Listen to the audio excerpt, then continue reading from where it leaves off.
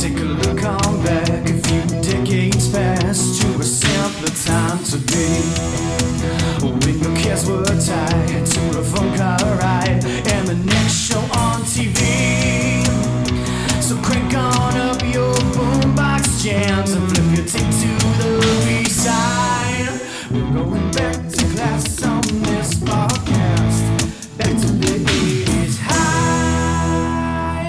That's right, everyone. Welcome back to 80s High, the podcast that drops a second surprise summer episode of childhood friendship, outdoor adventures, train dodges, dig it, and the nostalgia you feel for a time you never lived through. I'm your host, Chris. And I'm Ben. And this is 80s High. You guys, we can't stop coming back to school this summer. We're just so excited. You know, we were ready to run out at that final bell, and then all of a sudden, we're just like those two kids that are always hanging out at school, like, when's it gonna come back? Right, we're here, and we are ready to be in your earbuds as you road trip, as you have a wonderful time this summer. Let it not be alone. Let us party with you. Chris, what do we have for them? Yeah, we're back with the second bonus summer episode, and like the last time, we're going to feature an episode in its entirety from Ding Dong Darkness Time, where I join Allison Dixon and another guest host, friend of hers, Kate Jenkins, and we take a fond look back at Stand By Me and the Stephen King novella that inspired it,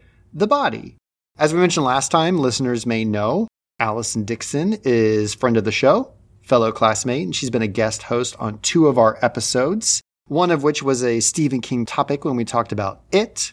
Well, she had dedicated a whole season, her season 2, of Ding Dong Darkness Time, to Mr. Stephen King, the master of horror and macabre himself. There was a little bit of a curveball episode, though, because we talked about his short story, The Body, which led, of course, to Stand By Me. Not your typical, what you would think of, Stephen King fare.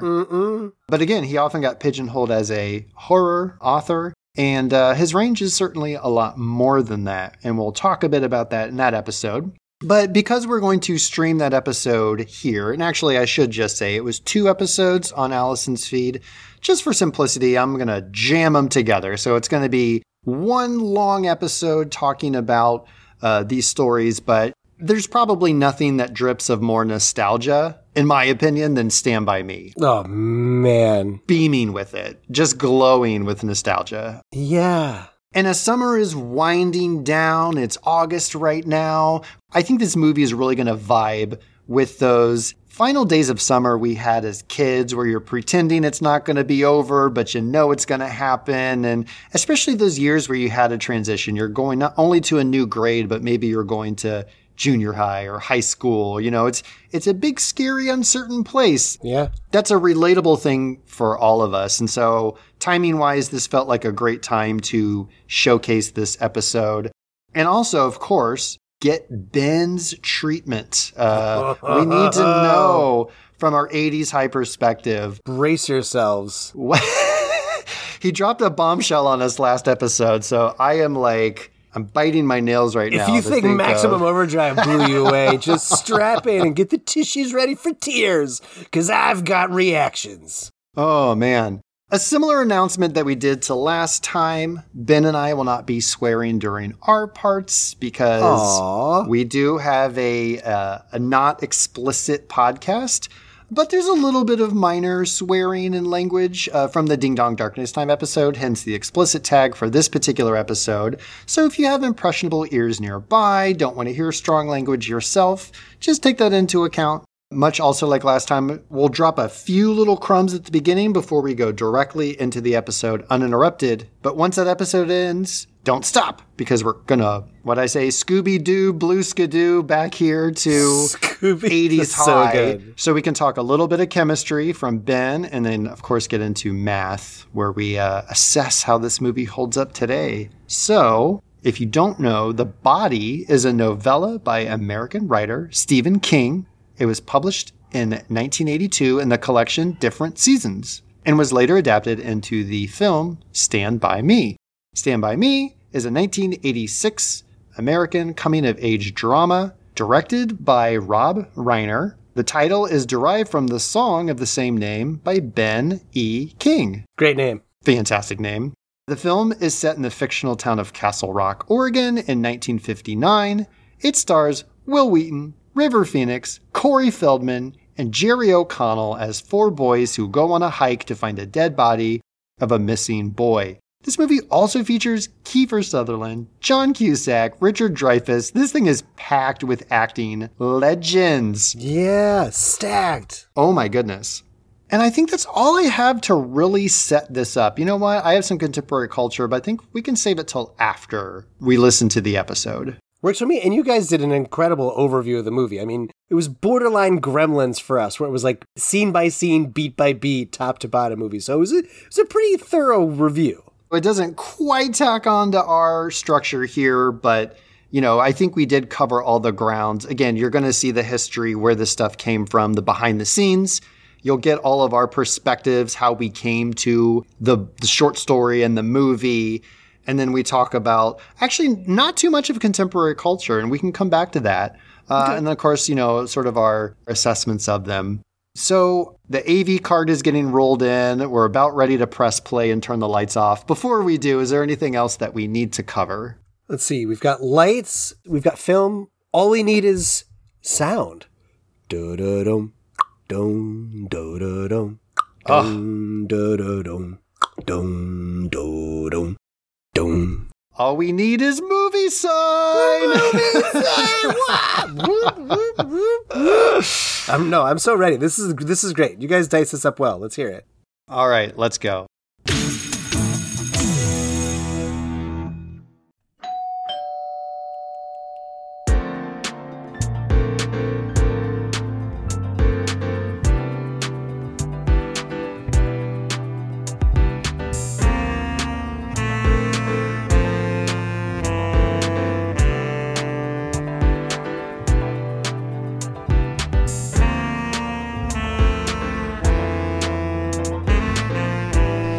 Listening to Ding Dong Darkness Time Season 2, Stephen King Boogaloo.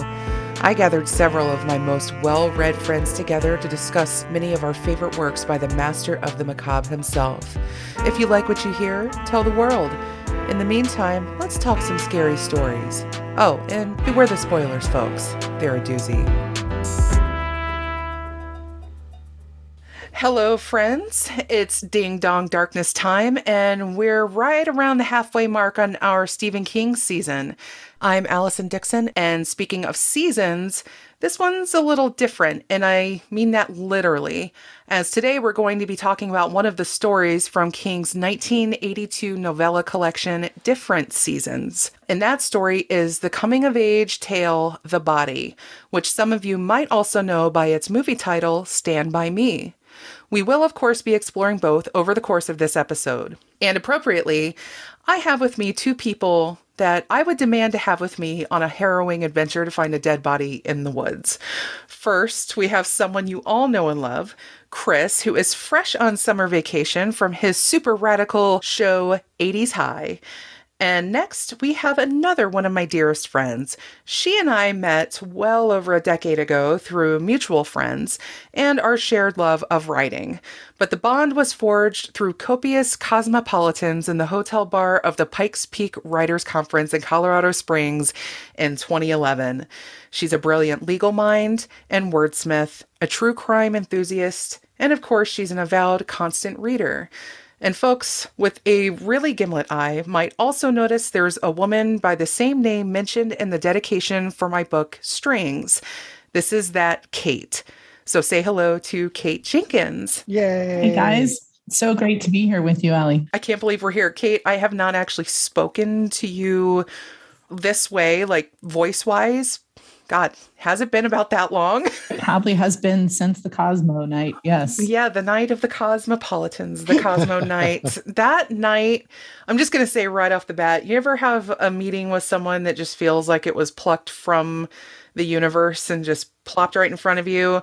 Because that was the night that Kate and I discovered we both had a mutual acquaintance that was completely off the chart. So incredibly random. Like, it was such an amazing thing to discover. It did feel like it was made to be. She was friends with someone that I considered my mentor in college for psychology, and he's actually going to be on this show at some point. That's awesome.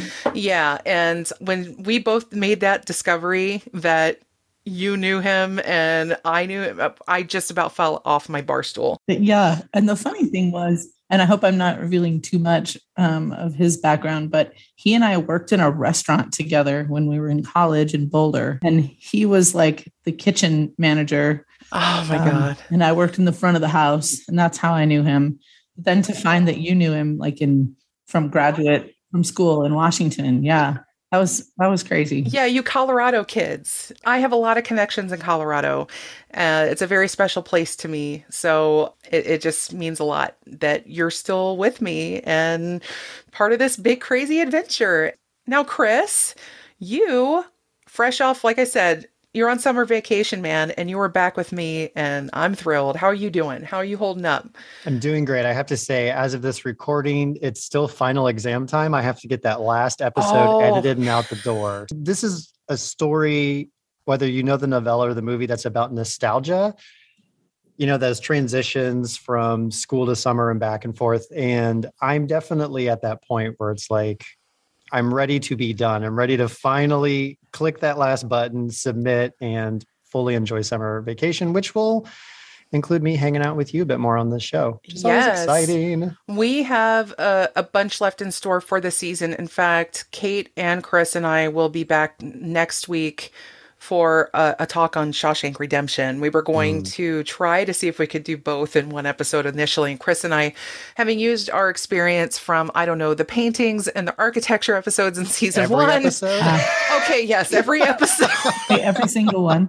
You know what the common thread is in all of these? It's my blabby ass mouth. So it's really hard to stick a cork in that thing sometimes. I'm going to make this, when I make this, you have to stop talking. I'm going to make a little signal and you just have to stop in your tracks. How about that? But I can keep going. Yes, exactly. Please let Kate talk. That's what that signal is going to be.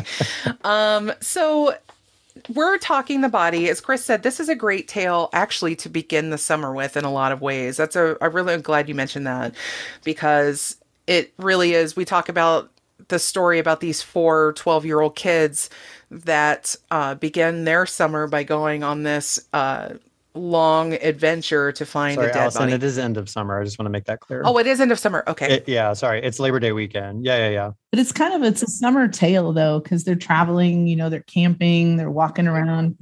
Exactly. They haven't gone back yet. Actually, I feel like them going back to school is sort of part of that internal conflict, right? Because they have this feeling that, it's all going to be different.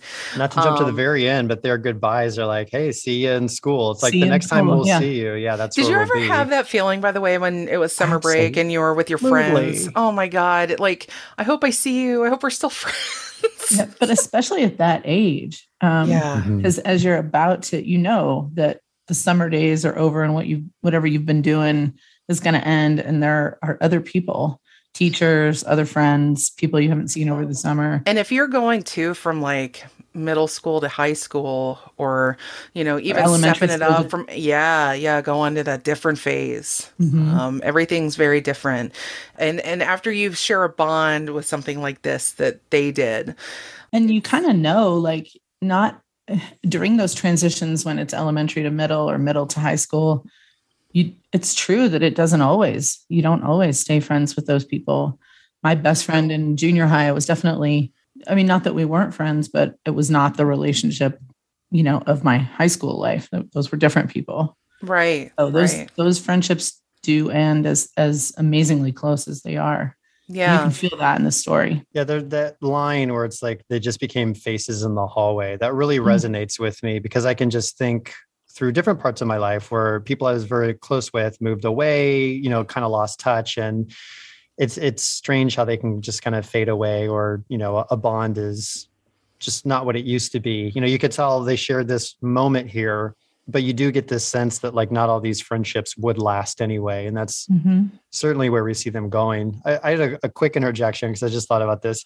Are you guys familiar with the Aussie band, the Lucksmiths? I don't think so. They've unfortunately broken up. They have this lyric that always sticks with me, and it's very reminiscent of this story, which is like a 10-year-old pretending summer isn't really ending. And it's a great little line. And this movie and the book capture that feeling so well that you know your time is precious and finite. And this is like a last hurrah. And it's not going to be the same. They're going to middle school now. They're not in elementary anymore. So they're kind of graduating. It's a whole new scary world. And I also think a part of this too, and the way it also encapsulates, I think, growing up in a working class kind of poor area that these kids live in, is when you enter that stage of education, that's when the kids are no longer really on a level playing field. You see the kids going into college prep courses or the shop courses, like they call them, like the sort of regular or, courses made for kids that that don't have that same promise, right? Or don't seem to have it. And that's when that division becomes really apparent. And I felt a little bit of that too. I don't know, like a lot of my friends that I had when I was younger, when we did move into middle and high school and they would go into the honors programs. Well, that's a whole other thing that forces them into much harder study. And then, the sort of quote unquote mainstream kids. And then those kids kind of pair off, so it is an interesting way to show too how kids are sort of divided as they grow into various classes, not in the classroom sense, but class in a societal sense. Did we just start this story at the end? Is that we did. We're in the middle. But this is what we do here, guys. We're setting the tone, I think, in a lot of ways, because I also I'm glad you mentioned that lyric, because I also have a quote that I want to begin this with from the actual book that I absolutely fell in love with, because I feel that it captures perfectly not only what the story is, but I think a truth that we all understand on a base level that maybe we've never been able to articulate that this does. And I think that King does so well, especially in stories like this. For some reason, like, he's just in touch. I actually just finished reading Hearts in Atlantis again in preparation for an episode I'm recording later this week. And it's very similar coming of age kind of story. Yeah. And very similar in this. And so this quote is thus: "The most important things are the hardest to say. They are the things you get ashamed of because words diminish them. Words shrink things that seemed limitless when they were in your head to no more than living size when they're brought out. But it's more than that, isn't it? The most important things lie too close to wherever your secret heart is buried, like landmarks to a treasure your enemies would love to steal away.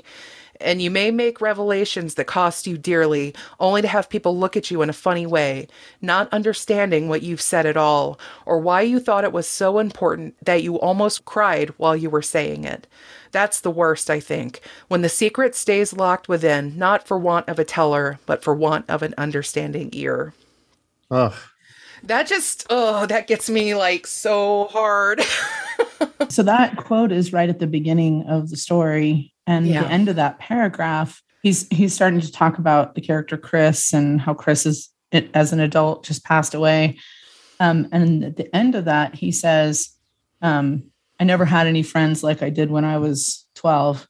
Jesus, did anybody?" That quote too always sticks with me. The two of them, for me, are kind of together, because those people that you knew when you were 10, 11, 12 knew you, I still think, in ways that maybe people don't. You haven't started repressing things a lot yet. You are your bare self, just out there, man. And kind of your whole self. Like, as you get older, you have a work face, you have a work self, you have a, relationship self, you have a whatever compartment. But when you're 12, you're just, everybody's together all day long, and especially in the summer, and everybody knows each other really well. And what King does so well with these characters is he gives them all their good points and all their bad points, and he doesn't hesitate to show those with all four of the main characters. And that's how it feels to be a friend, to have those friends when you're that age. All the good and all the bad, kind of. And it's accepted. What I think too is interesting about it is it talks about the way words diminish the important things, but it also uses words to perfectly encapsulate that feeling, and I just feel like that is the brilliance of storytelling and writing, and when it's done so well. This narrator is a writer too. Yeah. So it's kind of like King and the narrator saying, as writers, I'm not even sure that words are it. There's something maybe a little deeper, which I find really interesting. And it also comes through that story with the deer, right? Where he has this little moment with nature and this idea of the purity of the world still, right? And this little interaction. And he doesn't want to tell anyone about it. But I almost wonder, to your points, like in later life where you have a little bit of that separation, in order to share this with someone else, you do have to use the words, however inadequate they may be. Otherwise, it's just locked inside of you. And what's kind of the point if we're not making those connections with other people, that you're not saying something that then resonates with you? And I think that's what this movie does, this book does. Like, you may not be a 12-year-old boy in 1959 Portland. I always want to say Oregon. It's Maine. The movie was shot in Oregon. Why did they make it so complicated? It's in these Portland areas. You may not have been that kid, but I think anyone, no matter when you grew up and where you grew up, that resonates with you. This story has a touchstone somewhere, even if you weren't a young white kid at that time. Now, when I set my sights on doing a season focused on the works of Stephen King, I knew this story had to be part of it, especially because I think it is one of his most well-known stories. And for folks of our generation and older, especially, I'd say it's probably the one mainstream non-horror Stephen King story that we all have the most nostalgic association with, thanks mostly in part to the 1986 Rob Reiner film Stand By Me.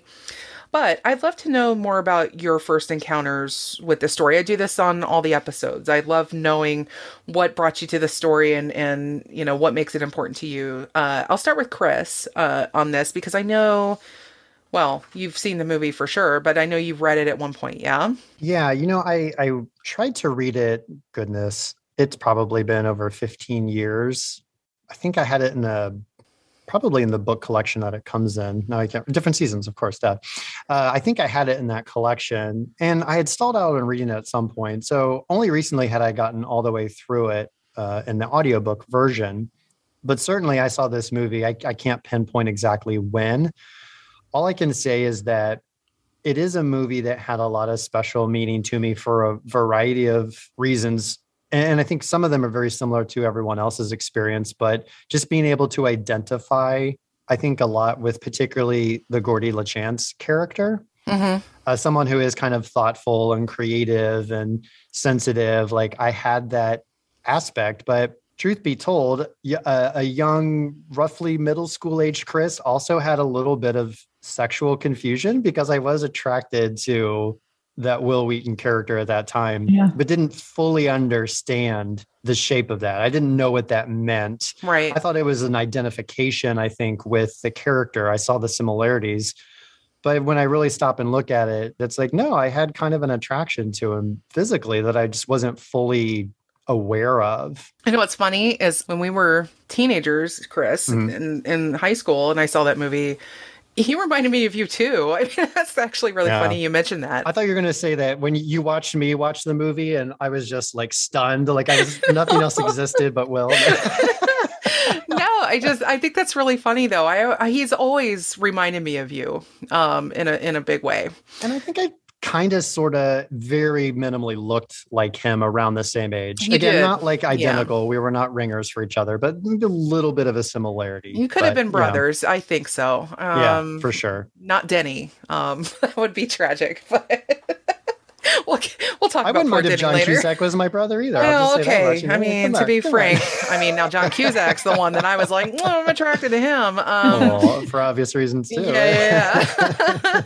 Now, Kate, what about you? What is your touchstone? What is your jumping in point for this story? So my parents were big Stephen King readers, still are, although my dad last read a Stephen King book when he read Cujo. Since then, he's been unable to read a Stephen King book, but they were always around my house. And then I read my first one in 7th grade, hid it under my math desk in Mr. Holt's 7th grade math class, and it was Christine. Nice. And so then after I read that, I really went on just a reading binge. I'm not sure exactly. I think it was pretty quickly that I read different seasons. And my favorite story the first time I read it was actually apt pupil Oh, good one. in that collection, because it scared the bejesus out of me. It was so deeply disturbing to me. And that's apparently what I wanted at age 13. And then as time went on, the body became my favorite story.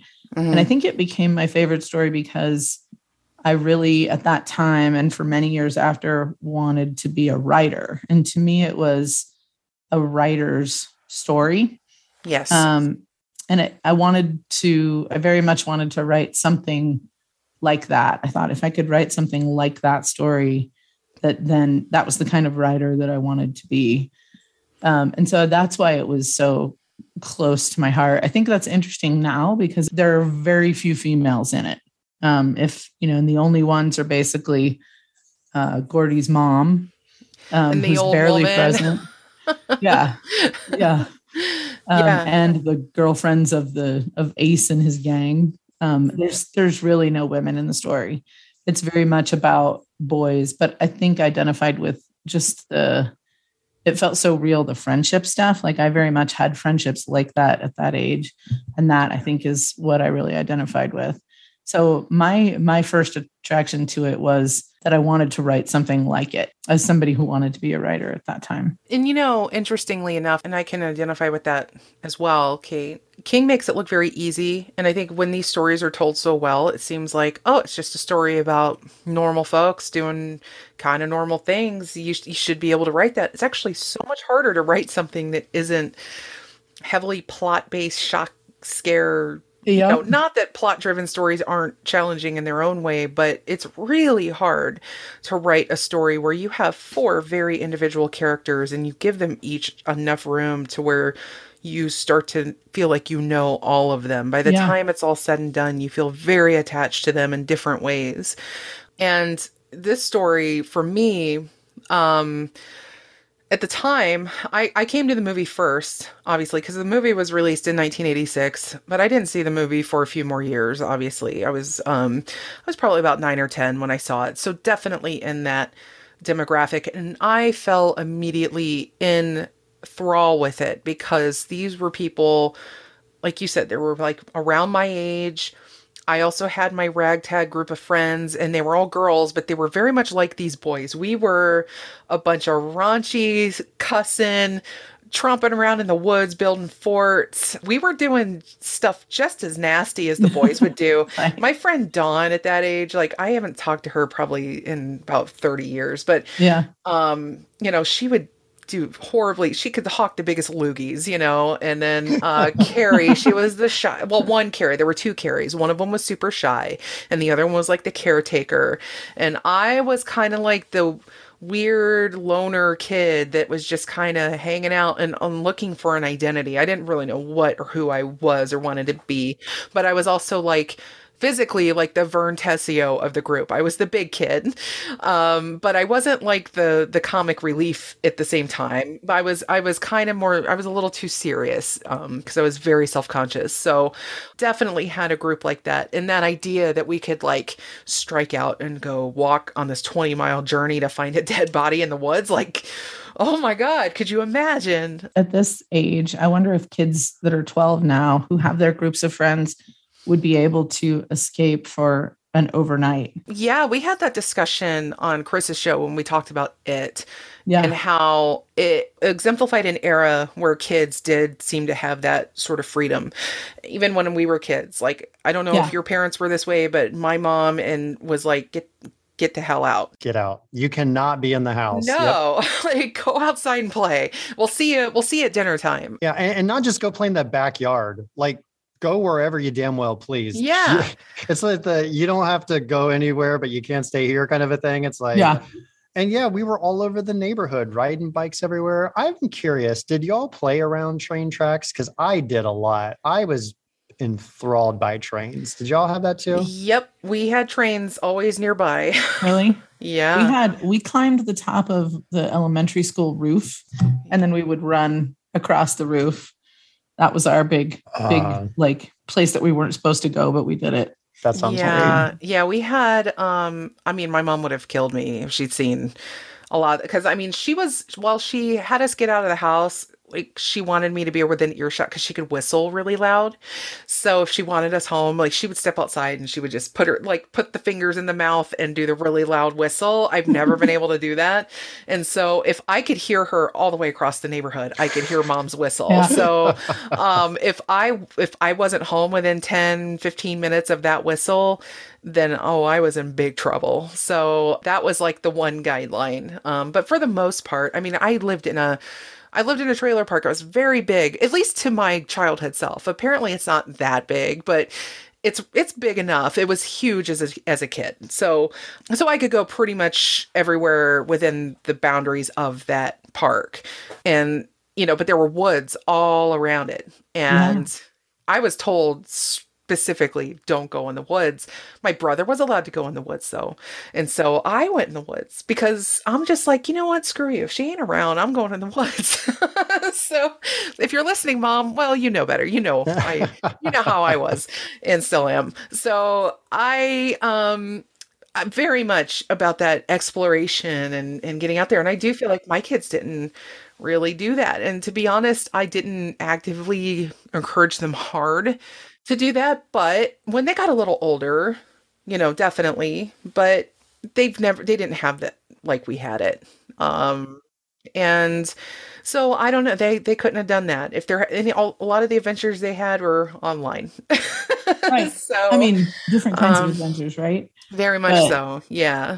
Like my childhood best friend, her name was Jessie, and we had other friends, and we all lived on kind of one block.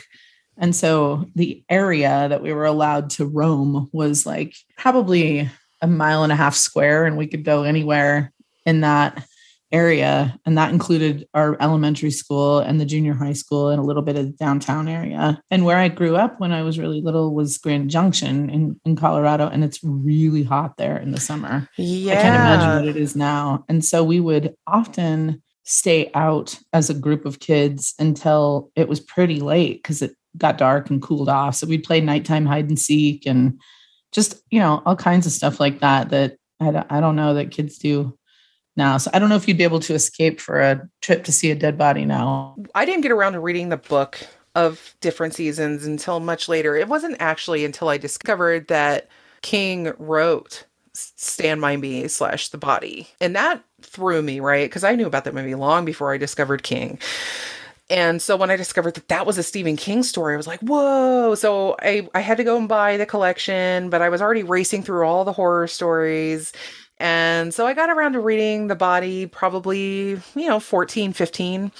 And of course, I think that's what makes this story unique too, because at the time King released different seasons in 1982. And for pretty much the entirety of that decade, and really still now, King was known almost exclusively as a horror writer. Yeah. And we talked a bit about in our Misery episode how he intended to release that story and other non-supernatural titles under the pseudonym Richard Bachman.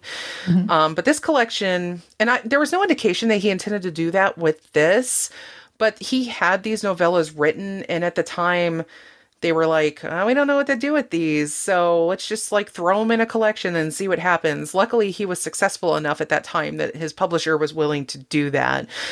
But this collection is just different in that not only is it not supernatural, because Misery still qualifies as a horror story. None of these quite define. Maybe Apt Pupil comes the closest because we're dealing with Nazis and a kid who kind of becomes under the tutelage of a Nazi, and it's scary, but it's not really a horror story in the traditional sense. That was a Brad Renfro. R.I.P. by the way, he died young and he lived a rough life, that poor kid, and very talented, which is just, he was so great. And it was a Grisham film. It was it was a Time to Kill. I think it was.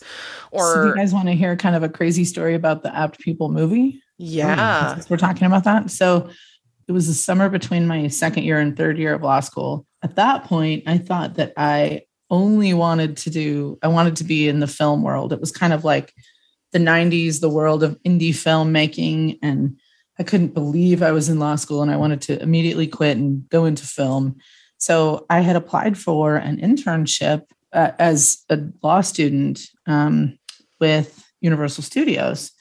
And I come home one day and there's a message on my message machine saying, hey, do you want to maybe be involved as a law intern in the making of this movie? And it's going to be apt pupil. Oh, and wow. You would be reviewing the contracts, because there were contracts about, there were children in the movie. There's some risque stuff in the movie and so we needed to review the contracts so that parents could sign off on what the child actors were doing in the movie. And so I immediately called back and said, yes, absolutely. Yes, I want to do this. They never called me back again, ever. Oh, so to this day, man. I'm like, did that really happen? Or was that just like a dream state? They consider you an unapt pupil. It was definitely not apt enough, for sure. That's as close as I got. Wow, that's amazing. It's funny how we find these little ways that there are these little ways that you could be tied to something like so big, Incredible movie, by the way. So I would love to talk about that one. I've only read it once. I would like to read it again. Scary. I read it late too. I think that was the last story in the book that I ever read, and I came to it many years down the road because I always skipped over. I always read The Body, and then I read Shawshank over and over again. Breathing Method, I think that's the other story in that. That's another one, very good, but nothing's really been done with it. No. But the whole collection is beautiful. And A quick side note, it's The Client. That's the Client, movie. thank Brad you. Bird Frozen. Okay. yeah, it was Susan Sarandon, Sarandon. Tommy Lee Yeah. Jones. That's it. Yep. Good Yeah, movie. yeah. Back when the Grisham movies were actually kind of good. That was a really good movie. That's where I Yeah. knew Brad from. He did such a great job on it. But He did. He showed so much promise, and it was like they kind of plucked him for the same reasons that his character in the book was, or in the story was so good. He was just this rough kid. Mary Louise Parker, she was the mom from Yes. well known Nice, recently yeah. from Weeds. Yeah. Oh, Yeah. wow. Weeds and Great cast. fried green tomatoes and And she was in Angels in America. yeah. Beautiful. It's amazing stuff. in that. I miss her. Like I don't know what she's up to. Yeah. But that Fried Green Tomatoes is another movie where you can be nostalgic for an era you didn't live in. Mhm. Like that is another, it's much like this movie. I was not alive in the 60s, but there's something about the nostalgia of it that taps into it. It's almost timeless, or maybe of a time range. And honestly, I think that it's easy for us, and I'm glad you brought that up, Chris, because I've noticed that as well in a lot of King's stories. Whenever he's dealing with stories from his era of childhood, maybe I think we identify it as we do because our parents are from that era, and a lot of that seeped in to our childhood too. And a lot of the things that they experienced, time changed a lot. Things changed a little slower back in the 20th century compared to now, where whatever was hot is dead in 6 months. And where back then, a lot of the music, a lot of the TV, a lot of the sayings, a lot of the clothes, a lot of that stuff was still relatable in some way. Yeah, an era was an era. Like an era lasted for an era.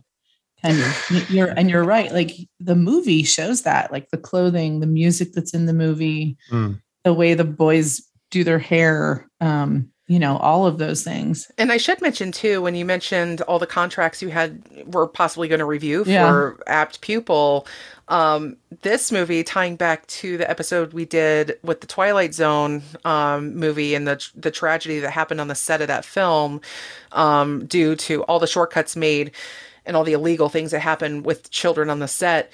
The movie Stand By Me, Rob Reiner talked a little bit about a lot of things they had to do because of what happened, because all that was happening in 1985 or so. The Twilight Zone movie incident happened in, I think, 82, but that was all playing out in the court system while this movie was being made, and the amount of things hoops they had to jump through to make sure these kids were safe was incredible. And they had to do a lot of clever things. And of course, they weren't allowed to be on set, very long. They were all very young. So the way this movie was made was affected by the Twilight Zone movie incident in a big way. Yeah, good example. They shot that campfire scene indoors. You wouldn't know it. It's shot so well, you'd think it's outdoors. I always thought it was, but I was listening to the director's commentary actually today.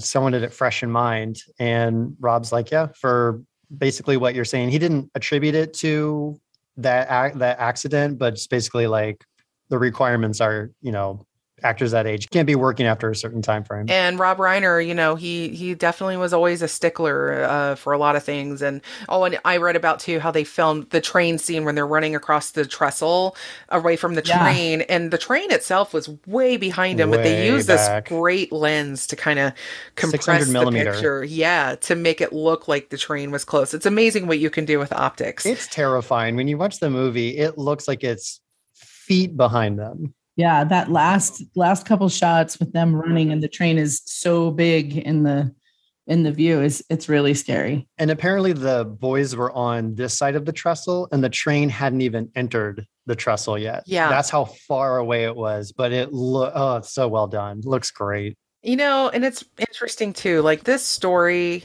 and this collection, over the years, I have found myself championing it and recommending it in defense of King and people's kind of shorthand perception of him, which frankly is the result of stellar marketing, to be honest. I mean, his publishers did an amazing job building King's image for him and making him the success that he is and the known quantity that he is, and such that you hear the name Stephen King and immediately your brain and your body might have a reaction. You might get a little tingle down your spine, like you automatically think horror, scary. But that's not necessarily true. He writes things like this. He writes these beautiful, almost literary stories about real people and real things and in the real world. And, so the people that are thinking horror, they're not thinking about 4 12-year-old boys from this factory town who hear gossip from a group of neighborhood thugs that that they found a missing kid, the body of a missing kid by the train tracks and, deep in the woods, and decide to go find it to collect a reward. If they did think that that's a Stephen King story, they probably assumed they were going to encounter his ghost or something in the woods. But this story deals in ghosts. It's just of a very real kind, a very human kind. And they haunt people who've been through some stuff. And so I just love that. I love being able to recommend this book. Even just last night, Chris, our mutual friend, Aaron, who's been on your show a couple times, he was saying like, well, I'm just not into horror. I don't know if I should listen to this season because I don't get into horror. And I'm like, that's not what King is all about.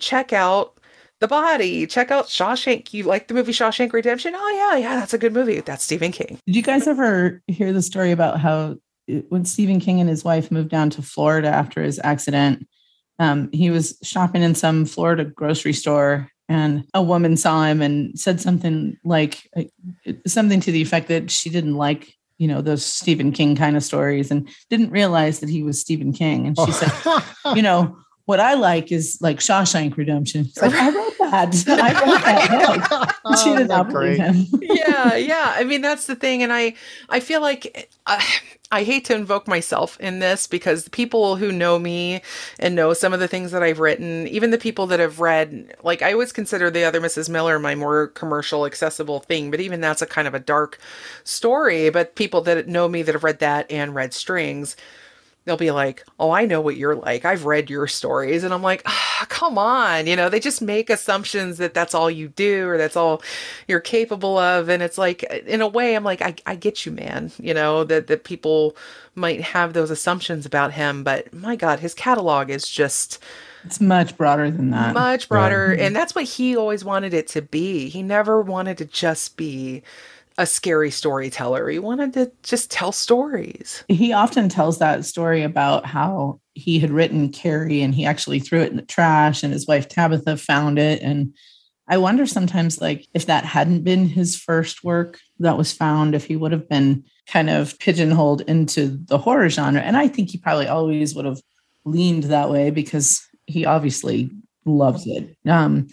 But there's a lot, even in Misery, you guys talked about how there's that interlude of what Paul wrote that wasn't the Misery books. It was kind of, the fast cars. Yeah. And then in The Body as well, there's an interlude of a story that Gordy wrote that's about a guy whose brother died and he's kind of trying to... Was Stud City. Stud City, yeah. Kind of about cars too, and a guy figuring out his relationship with his dad, also very masculine, very sort of, bare language. But I think there is a real way in which King is saying, hey, I can write other stuff too. He's saying that in so many ways, isn't he? I think if you go through so much of his work, he is quite literally screaming from the page, I can do so much more. I am not a one-trick pony. Please see me. And as a writer, that's really always such a message, like, see me. This is so much of it, the center of so many writers and what they write. It's interesting. I think somebody with as much power as King probably has in the publishing world still can't, or when he does do other things, is kind of, oh, well, that's not what I want to see or read from King. He's done some fantasy stuff. Dark Tower verges on that. Eye of the Dragon. Eye of the Dragon. He has another one coming out this year that's Fairy Tale. I think it is. Yep. Yeah. Black House, and what's the one that pairs with Black The House? Talisman. The Talisman. Oh, God, I love that story. Great book. Oh my God, great so book. good. What's really interesting too is that I don't think we would get this work at all, this story, if it wasn't for, because this is all autobiographical. Mm-hmm. Like basically everything that happens in this movie happened to him and his friends, down to the leech on his testicles. Like that even happened, right? Like, which is obviously a very just body horror kind of scene. So, I mean, there's a little scary part. Obviously, Gordy's older brother dies. They're going to go find a kid, Ray Brower, who died.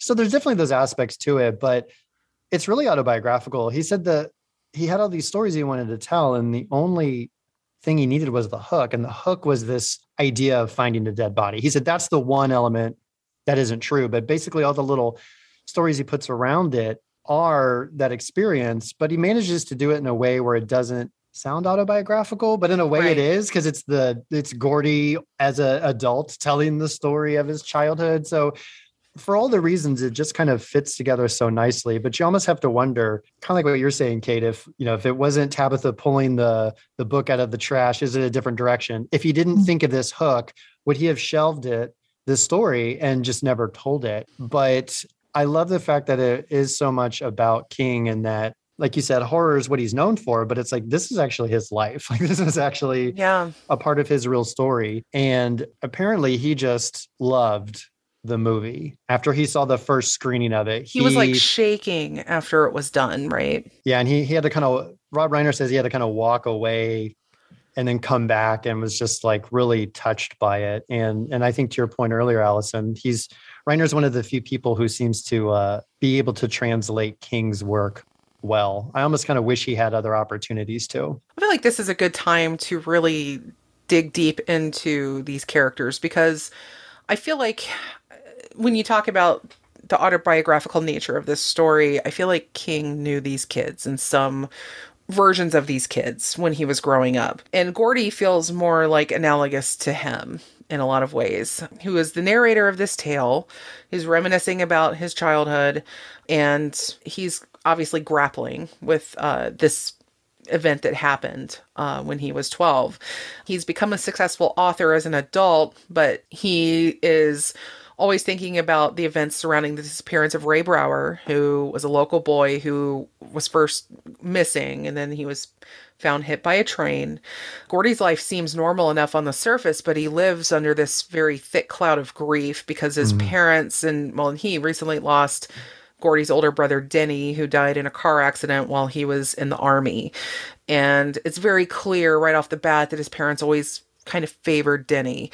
And it becomes even more apparent after his death, because his parents just basically ignore him completely. The gut punch line is, that summer I had become the invisible boy. Yeah. Oh, they're talking about setting up this night where they can pretend to be at each other's houses. And he basically says, yeah, I figured I could do it. Wouldn't be a problem because I was invisible. My parents didn't really care where I was. You get the sense that he's just about to go to junior high. He's just about to start becoming an adult, and he's doing this on his own. No brother to help him, no parents to help him. And so these friends are all the more important. And Chris especially is all the more important for that reason, because he is otherwise alone, as are the other boys in their own ways. Right. And it's interesting too. Gordy is that kid who really is more neglected than abused. And I think it definitely shows, though, that the difference between the two, right? Because the other kids, especially Teddy and Chris, they are just straight up abused physically and emotionally. And then there's Vern. He's the well-meaning but kind of goofball member of the group. Kind of just... He's comic relief. I mean, everybody knew of Vern, I think, growing up. I mean, so many of the boys, especially in my 5th and 6th grade classes. I mean, I just knew a lot of Verns. Actually, high school, knew a lot of Verns. A lot of Verns. He's digging for a jar of pennies. He's buried under his porch. Right. And when he hears his older brother and their friends, who are the town hoods, right? They're the town hoodlums, the town gangsters. If you were, they're all friends with Ace Merrill and, all these bad guys that we come to know throughout the story. But they're on Vern's porch and they're talking about how they found the body of Ray Brower out by the train tracks and they don't know what to do about it. But they also don't want to go to the cops because they found the body while they were joyriding in a stolen car. So they're not sure what to do. Well, Vern overhears all this, right? Because they already knew about the missing kid because it's been on the radio. It's been advertised around town. Ray Brower's been missing. And so Vern automatically thinks, I'm running back to the clubhouse to tell the guys because maybe we get a reward. Maybe we get to be on the news. I got a new comb. That was a thing in the book and the movie, if I'm not mistaken. And, I'm going to look great. Get our pictures in the paper, I think. There are pictures in the paper. Yeah. That's right. And so that's still a joke with my sister and I. Like, I brought the comb. I brought it for you guys. Yeah, it's great. And great. So the aims of these kids is very pure, right? They have like a kind of a naive, wholesome view of this situation where it's like, oh, there's a body out there. Well, my brothers don't want to go find it. Well, we can go find it. It's just a dead body. We're just going to go out and find it. They're very much in that phase of like they only see it from an abstract point of view, right? And really that's where we see things grow on a emotional level as the story progresses. Mm-hmm. But then the other members of the clubhouse, we have Teddy Duchamp. He's what I like to refer to as the wild card. And anybody that's the exact word I was thinking. Yes, anybody who's ever watched It's Always Sunny in Philadelphia, he's the Charlie wild Day. Card. He's he's the crazy kid. He's the army kid wannabe. He's always talking about how his dad stormed the beach at Normandy. Well, his dad did storm the beach at Normandy, but he's not the better for it. No, he is not. He's very much traumatized and not right. And they called him, your dad was Section 8, which is, obviously sent to the mental asylum and things like that, right? So everybody knows about Teddy's dad, who didn't do well coming back. But of course, Teddy idolizes his dad, despite the fact that his dad held his ear to a stove when he was a kid and melted his ear or deformed it. Mm-hmm. Right. I mean, he's abused Teddy horribly, but Teddy still idolizes him. And that is Jesus. Which I think some people don't understand, but I don't think that's completely uncommon in abusive relationships at all. And I think it's one of those things that on the surface, you're like, well, why is he admiring this guy? But it's way more complex than you would imagine. Absolutely. Especially if you've never had to be in that situation. Thank you, lucky stars. I think there's always that situation of like, he would be the greatest person in the world if not for this one thing. And so you look past that, I don't think it's difficult to understand why Teddy admires him and loves him. But I do think it's a really good device between the characters because Chris has no such feelings about his father. Chris's dad is just a drunk just a drunk, just a bad guy. He's basically an old hood now, if you want to, use his those sons terms. Are now taking over the we need to use the term that we need to use at least once the phrase that Gordy uses later in the story. Cheap dime store hood. Dime store hood. But yeah, you're right. That's a great way to show the differentiation between Chris and Teddy. Teddy's dad was a war hero, but he's not in a good place anymore, and he abuses people because of it. And Chris's dad is just a cheap dime store hood. Well, and it's one of the few things, the fact that Teddy's dad was in World War II, that time binds the story. I mean, it does make you realize how close it is to, the mid 40s, and these kids are 12. So it does kind of jive time wise. And it's one of those few time bound things. And then like, if you're talking about the sons and fathers and you look at Gordy and his dad is completely, especially in the movie, it's very clear, like all of the flashbacks where he just is focused on John Cusack and playing football and doesn't have a lot of time for the kind of kid that Gordy is. Right. So there's Chris is that person. Chris is that fatherish figure. At least as they're traveling through the woods, he and Gordy have a couple of conversations about Chris taking care of Gordy in a sort of fatherly way. I love, too, how you're sort of leading me into so many of the notes that I already had, Kate, and Chris, too. You both are doing this. And like I said tonight before recording, I'm leaning on you guys tonight because I've had a week and I don't feel as prepared as I normally do. And you guys are doing so great. Because Chris Chambers, he comes from, again, a very poor home in a very abusive home. Not to interlink those two, by the way. I don't want to do that. But just to show that he comes from a difficult place. Yeah. And has a very quiet and thoughtful way about him, and he's also the closest with Gordy and is sort of the de facto leader of the group because everyone senses that he's the smartest and has the most natural leadership, and he's just that kind of kid. Everybody, again, knew a kid like that. Absolutely. Everybody knows a person like that is just the natural group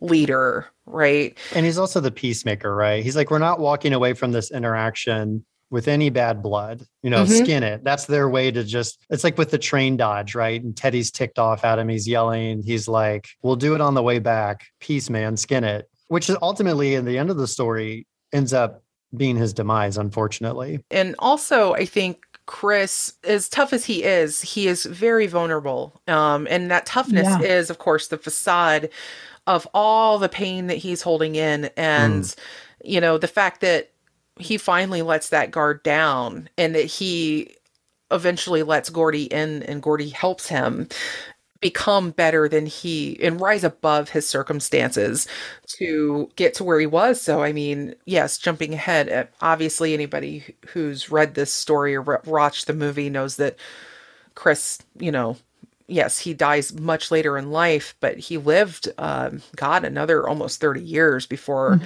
that happened, which, and he had become successful in his own way at that point. And, we'll get back, I'll touch more on that later when we talk about it. But it shows that Chris let people in. And it's important that if you do have somebody who does put up the front of being the smart one, of being the thoughtful one, of being the leader, that they need looking after too. And then sometimes they need more looking after because a lot of times that is the facade that is up. And people like Chris, and I keep saying Chris, and I'm not talking about Chris, but people like Chris Chambers, those are the guys that one day they kill themselves. I mean, let's just be frank about it. These are the guys that, and women and people in general, that, they seem strong. They seem okay. They got it together. And no, they often don't. That's interesting because throughout, Chris is the only one who is able to do things like, he brings a gun along with him for the camping trip, and he's telling Gordy about it, and he's like, well, yeah, it's scary out in the woods at night. He's the one who can kind of say those things and still be tough and still be, the leader, but say those sort of emotional things. And then he and Gordy have that discussion about whether or not he stole the milk money. How the teacher, he turned it in and the teacher took it and bought a skirt or whatever it was. Like, one of the things that screams out to me in the book and in the movie is there are no reliable adults. Not one. No. None of the parents, none of the older brothers, not the junkyard guy, not the guy at the grocery store that they buy the food from. And none of these people are reliable. So they're finding ways, these 12-year-old boys, to rely on one another. That's kind of a hallmark of this type of genre, by the way. I have found in a lot of young adult and similar type stories, the adults are either just not there at all, they're not present, or they're not great. Failed. Yeah. Right, Yeah. right. Yeah. And I mean, that feels authentic. I think when you're that age and you feel very alone, you feel very isolated, you feel like nobody gets you. I mean, that's part of the anguish of having one foot in childhood and one foot in growing up adulthood, you know? Completely that way in It as well. Yeah. Like, those kids, there are no reliable adults in It either. No. It's even worse than that one, really. Even if you had a reliable adult in your life, you probably wouldn't trust it with some of your, or trust them with some of your deep, dark secrets and whatnot. Please don't trust it. No, don't trust it. Do Don't not trust it. trust the Pennywise. The You giant always have to cosmic spider. watch that particular pronoun when we talk about Stephen King, you know?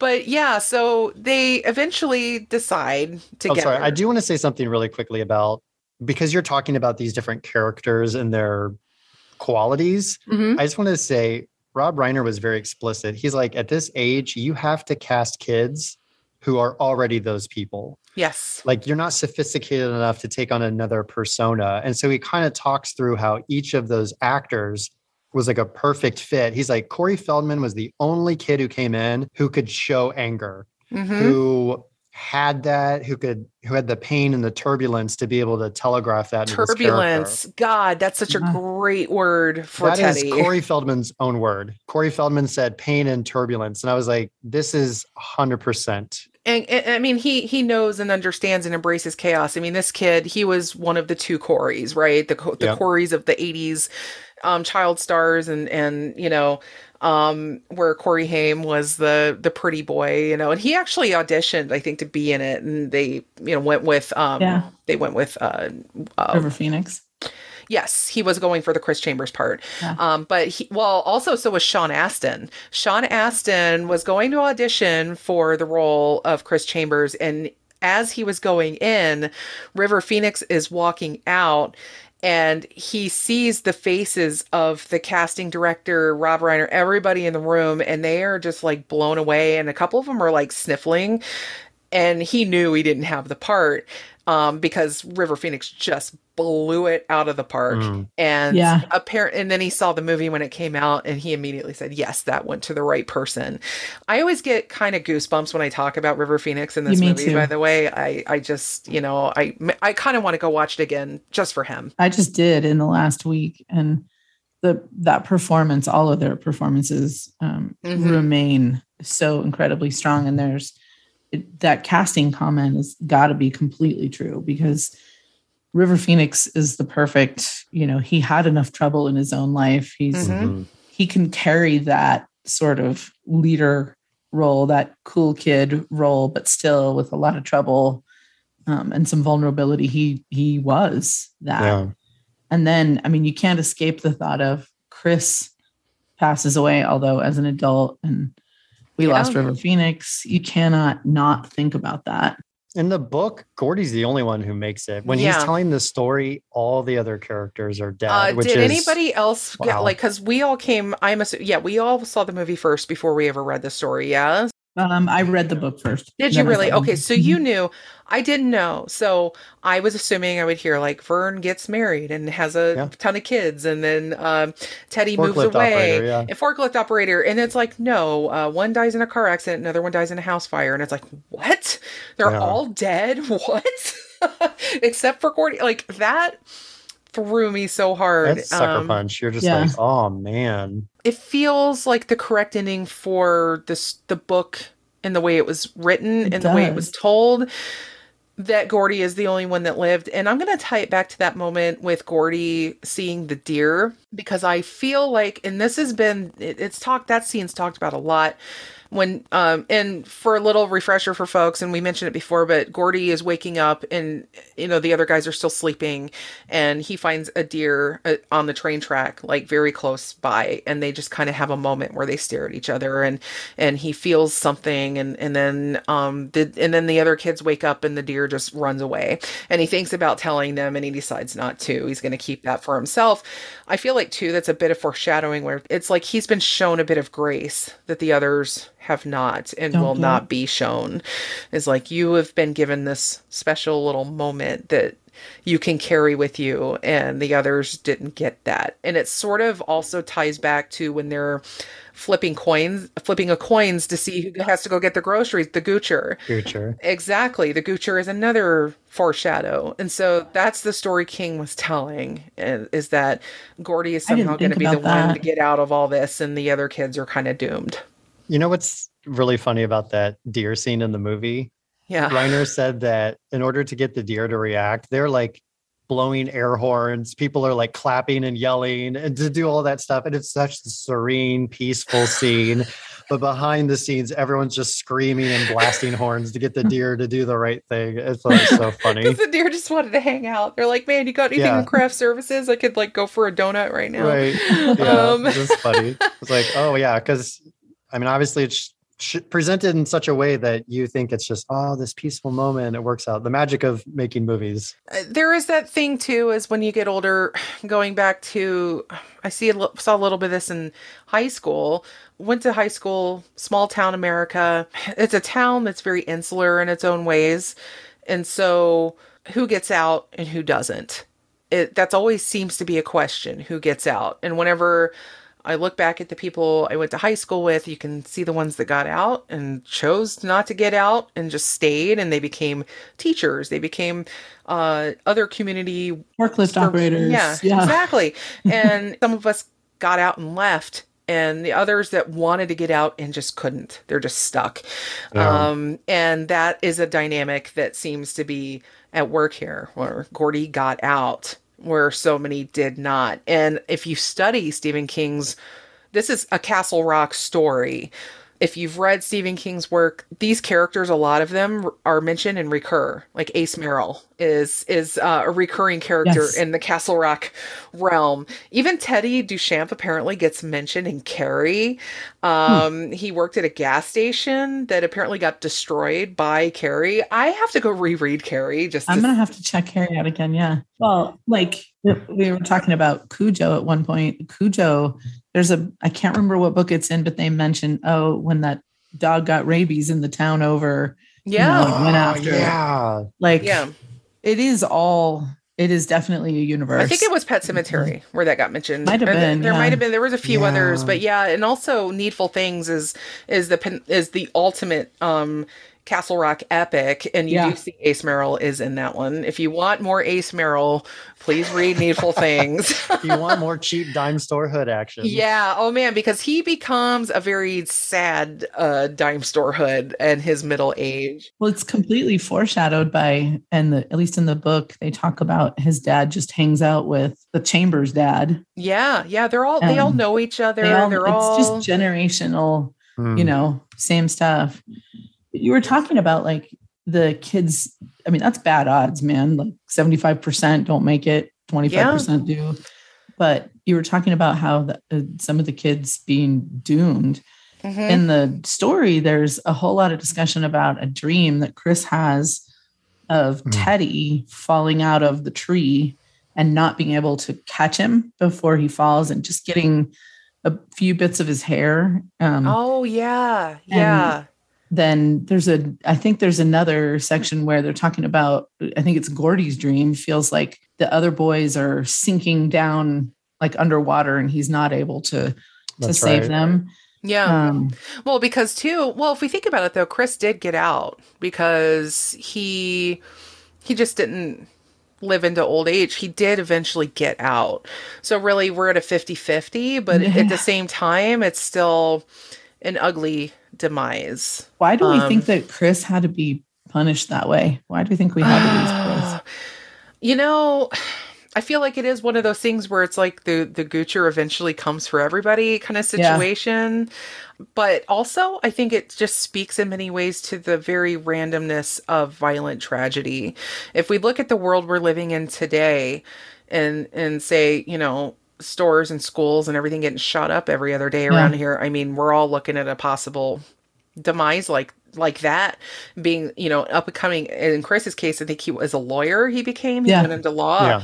You can escape this horrible life in this horrible place and finally make it, only to be gunned down At a donut shop or a coffee shop. Yeah, or whatever. stabbed in the throat. Stabbed in the throat. Oh. Yeah. In some random, senseless, violent act. And that to me and it could have been Gordy just as easily. And so that just shows, like, I feel where the deaths of Teddy and Vern feel almost like a result of their circumstances and their dealings at the time. They both kind of got in with bad crowds and they right were after this. Yeah, they were going nowhere fast. I mean, they became basically the next people to fill the shoes of Ace and his buddies. And that's, that goes where that goes, right? There's only so far that road's going to go. And then, for the rest of us, even if you get out, even if you're doing everything right, one random moment like that in an encounter in a store or a restaurant, bam, you're just gone. And to me, that just completes the circle. So maybe Gordy gets to live out his life as an old man, but you just see the full scope of human circumstance across these four boys. So the little story, Stud City, that's in the body, in that story, the narrator's brother was killed by a car that comes off the track. And so again, there's the sense that, like, not always the best people don't always make it. Yeah. And that there is a bunch of random Goocher sort of circumstance. Big Goocher energy. Big Goocher energy. Yeah. Honestly, though, I mean, those guys back, the 70s and 80s were no slouches in terms of violent crimes. So, yes. That's just life in America, if we're being completely honest here, across the decades. So another one that I love to talk about, if we're talking about the stories within the stories, we have to talk about the pie contest. Yes. The pie eating contest. Yes. Young Master Hogan. Yeah. Another aside in this, by the way, this is the most infamous scene in the film, I think, aside from the leeches. And Barfarama. Yes. And I mentioned in my episode with Terry Lynn Coop about Night Shift, we were in a little aside and she's like, the one scene that can really just get me immediately sick to my stomach is that scene. And she even thinks about it and she just feels something in the back of her throat.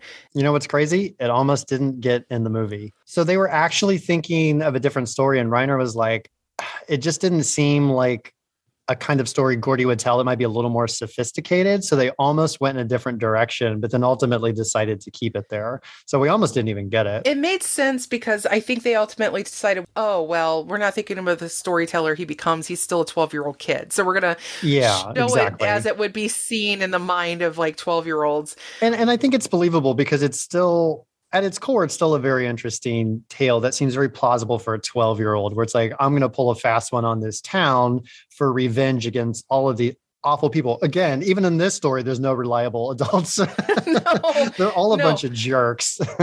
You know what's really funny? In that scene, you can see a very alive Ray Brower at the pie eating contest. He is apparently behind the twins. Not know that. He's standing there laughing. You can go back and see him in it. But that story, to talk about an inside joke that has been mentioned before on this show and Chris's. So Gordy finishes the story, but it doesn't really end it, right? And Teddy he's like, how does it end? And he's like, I don't know. It just kind of like, he just maybe goes home and has a couple cheeseburgers.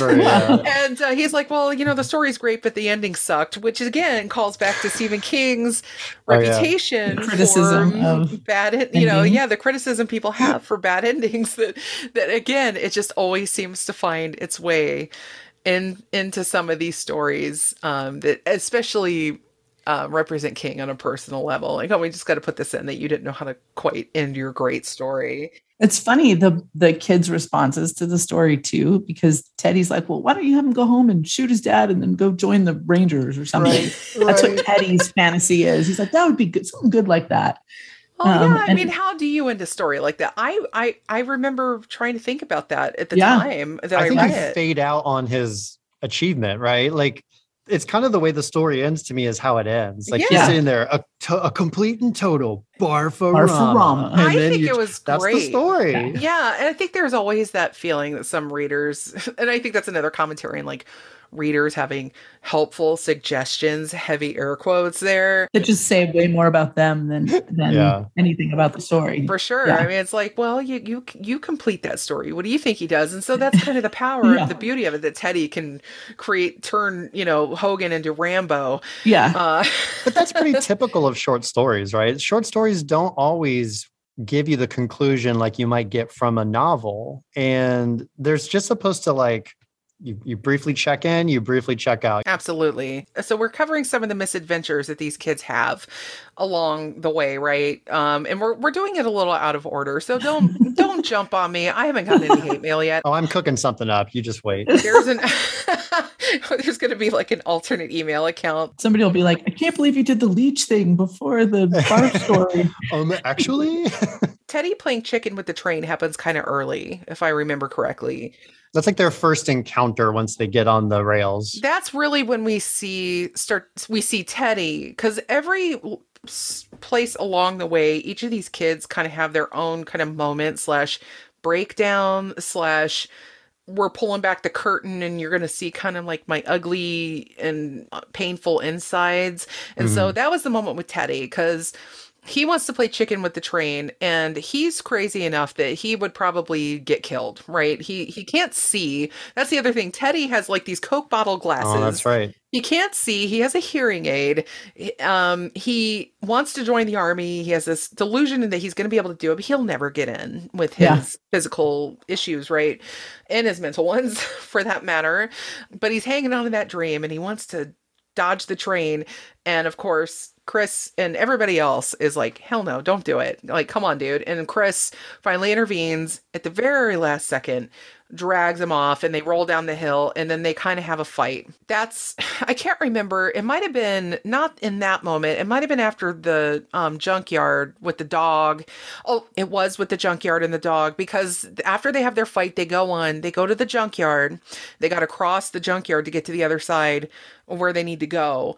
And of course, there's Chopper, the legendary Choppy sick balls giant dog, right? Owned by the junkyard owner. It reminds me of the dog in Sandlot. I don't know if you guys have seen that movie where it's like it's legend to be this massive dog, like the size of like a hippopotamus or something. He is. And then of course he's just this little medium-sized, kind of like my late great dog Fez. It's probably like that, which I mean, he sort of looks like a muddy version of like a Labrador retriever. Like he's sort of that sort of ish size. Basic medium-sized mixed dog. Yeah. Dog. There's, he's a barky dog, and sometimes that's all you need is a barky dog. But they cross, and then they're climbing the fence on the other side. They almost make it. They're like running. And of course, was it this Teddy's pants that got grabbed by? Or no, they get up over it was Gordy's. That's right. He's trying to come back from the grocery store. That's right.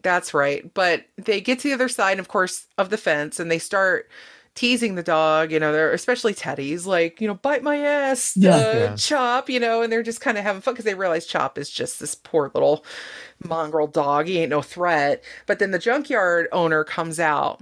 And he's a big POS, and he knows each of the kids, and he looks at all of them and just nails something about every one of them. And then, of course, he singles out Teddy, and he talks about, we heard your dad went Section 8 and all this. And he's like, you don't talk. And that's when Teddy loses it. You don't talk about my dad. He stormed the beach at Normandy. And then, of course, the guy laughs, and he's like, he's crazy. He's a shithouse rat.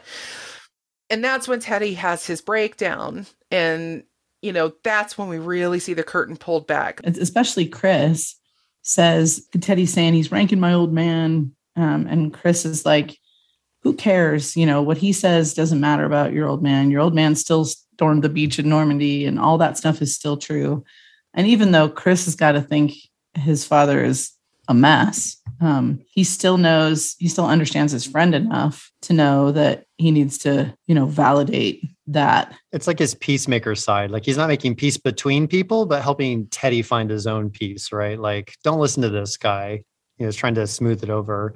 And I don't know if it's in the book. I can't remember now, but I know the voiceover from Richard Dreyfuss, older Gordy, is like, Teddy cares so much for this father who's been abusive to him. And he's like, my dad never laid a hand on me and I couldn't give two shits about him, basically. And it's just that interesting complexities, I guess you could say, of these parent relationships all these kids have. I think there is like a silent resentment dynamic that happens in a lot of families where they never laid a hand on me, but there's almost something worse in a way about not being cared for at all, like that ambivalence. Yeah, you said the difference between abuse and neglect. And Yes. It's like they're both awful in a very different way. Yeah, that intensity of feeling, that very raw, red emotion versus a very neutral, washed out, desaturated nothingness. In the movie, even where you see Gordy interacting with his parents,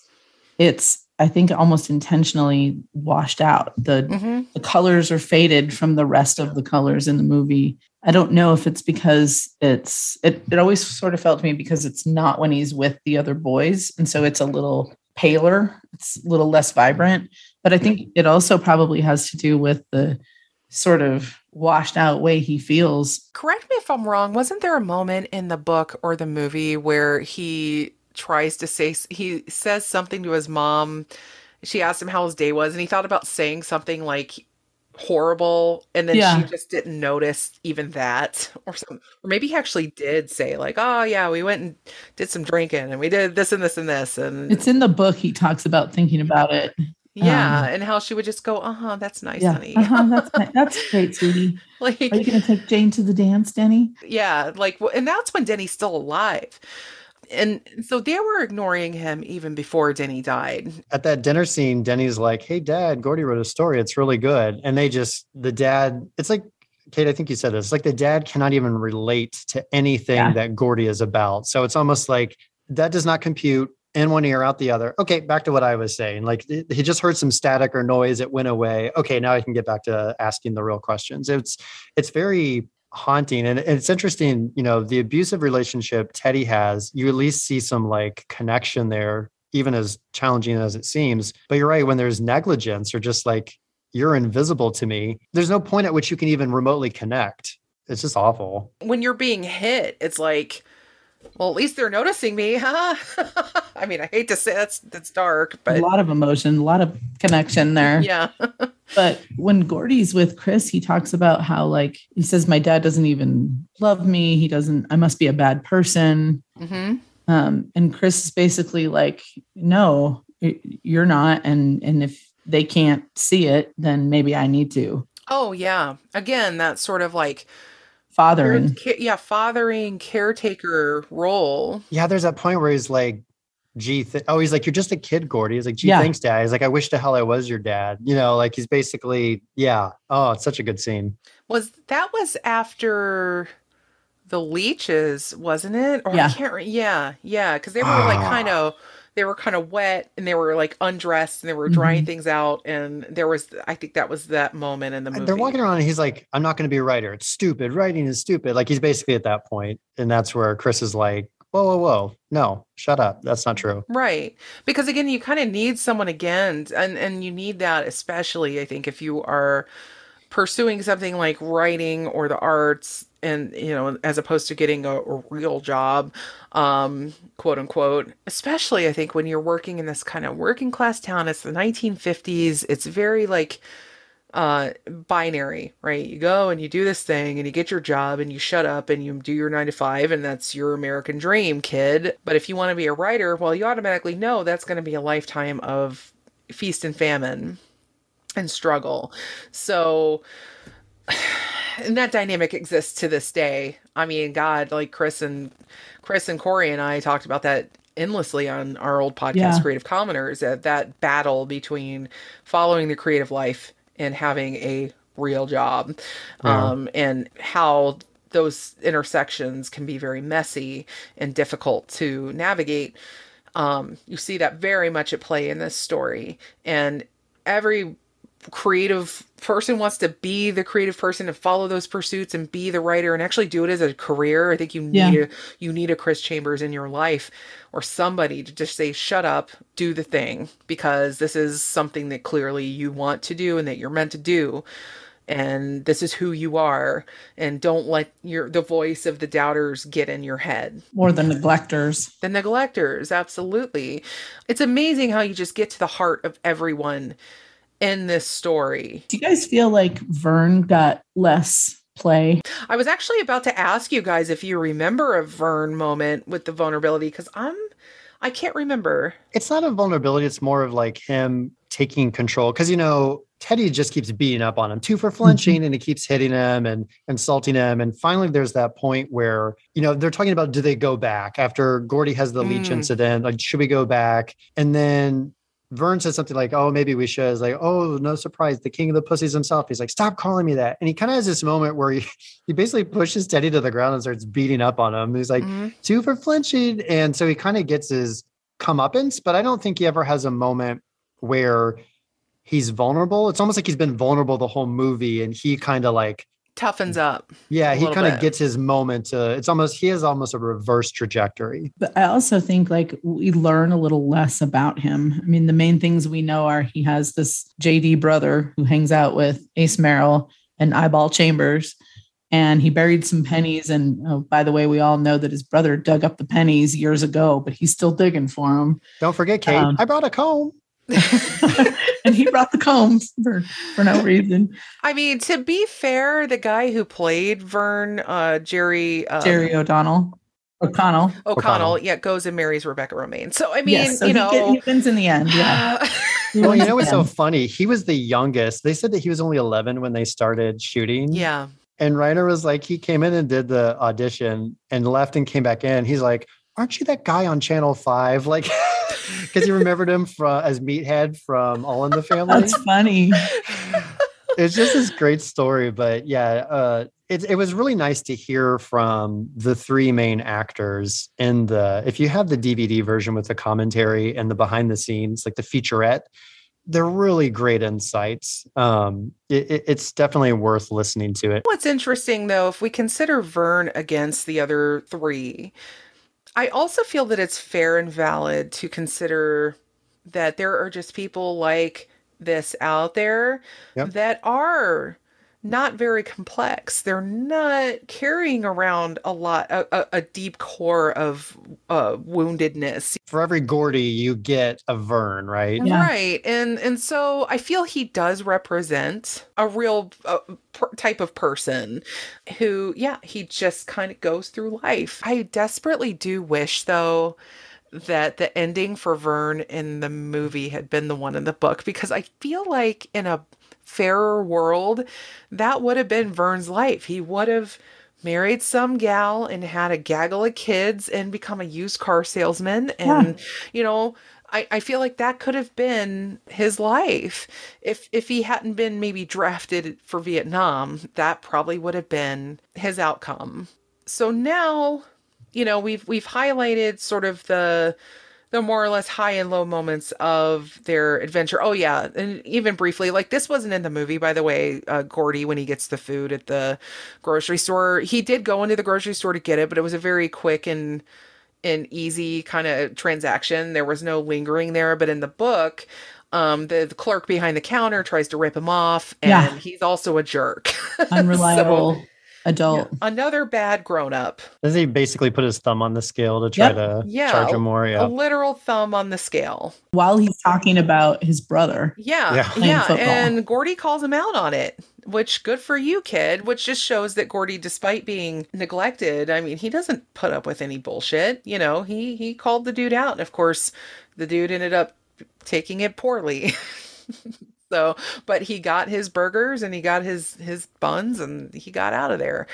Oh, I forgot to mention, of course, we talked briefly about how the scene on the train trestle was shot in the film, but they're crossing the river, the Royal River, and it is massive. It's about a mile across. So anybody who's been near at a very large river, which Yeah. I mean, I live in Ohio, so yes, we are river country here, can envision this. And then you imagine this giant train trestle that, what did they say? It was about 100 feet, 50 Yeah. feet I think so, above.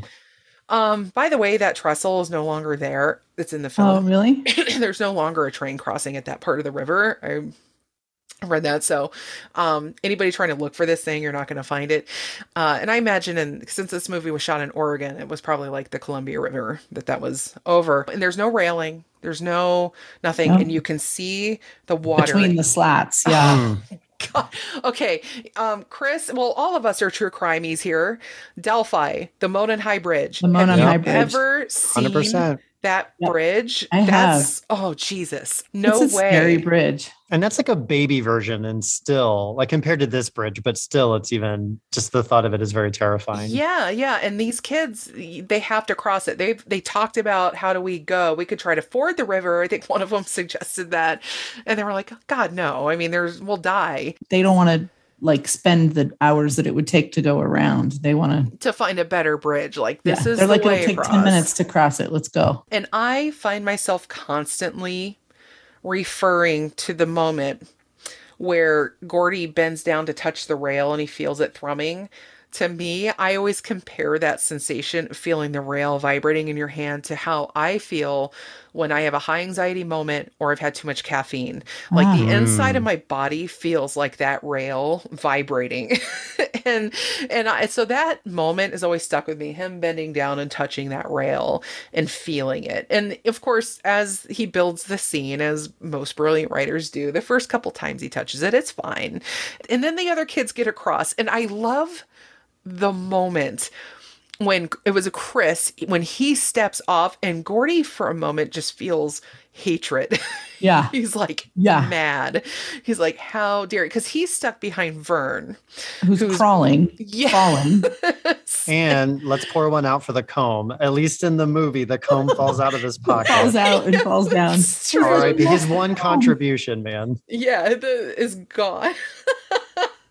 And so the emotion of that scene, and then of course he bends down to touch the rail and he feels the shaking. Yeah. And then he looks behind him and you can see the smoke coming from the train smokestack. And you were like, oh God. And that's the best part, not seeing the train, but just the smoke. I feel like seeing the train would have been cheaper. The fact that you know it's coming, you hear it, you hear the and you just see that billowy. Because you're instantly like, how much time do they have? The train's probably going about 30 miles an hour, I'm guessing. And then the kid, you can anybody at best is probably running about 7 to 8 miles per hour. Oh, so yeah. you're not outrunning that thing. Nope. And, and then you're behind Vern, who, bless his heart, finally he sees his life flash before his eyes and they're booking it. But you have to think, like, the space in between, at any moment, you could twist an ankle, you can get stuck, you could Leg can go through. Yep. Yeah. Trip and fall. It's so terrifying and so brilliantly written. And you really do get a sense that this is coming down to the wire. And at that point, I mean, you really don't know. What if one of them did get killed?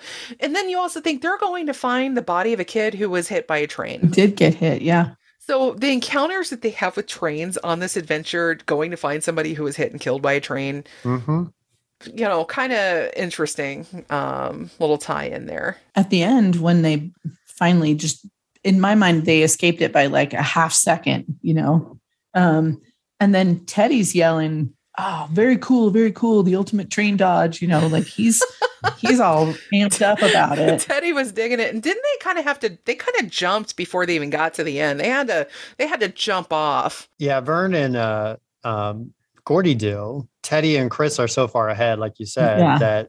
But the funny thing is, as much as he's under the train dodge, notice he wasn't standing on the tracks also trying to dodge it. It's one of those things where the macho kind of thought that he had at the beginning versus the reality that you might get killed by this train. It's very interesting. It's very understated. Well, that just shows a moment of growth for Teddy, right? Like, he had some breakthroughs, I think, in the course of that. I mean, maybe that's what it is. Having had both of those encounters where he's just been kind of faced with reality, maybe it is a slightly different Teddy on that trestle. So I guess Will Wheaton could actually run way faster than Jerry O'Connell. But of course, he had to like fake it. You know this, Oh right, no, Chris? you're thinking about the scene where they race in the junkyard. Oh, okay. And it's against okay. River Phoenix. And basically Will Wheaton could run faster than River Phoenix. So he's like, how do I fake it? And Rob Reiner's like, just pump your arms and just, make it look like you're really exerting a lot of effort. It's sort of like the Tom Cruise run, right? With the arms, pumping the arms real fast. I remember what it was. It was another trivia bit that I read about the scene with the train. Was Rob Reiner was trying to get these kids to really look truly terrified, and he was screaming at them, trying to get them to look scared. Yeah, they weren't doing it right because, again, the train's it's like hundreds of yards away from them. Mm-hmm. And Reiner is basically like, you're wasting our time. The crew is tired. If you're not going to get it right, I'll come after you. Like he's screaming at him. He's like, they started crying. He's like, roll camera.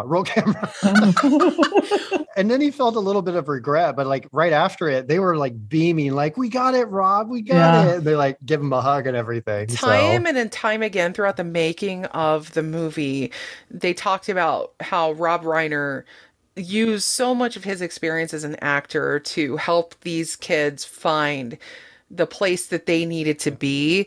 And without directly telling them, he just really organically helped them find the moment.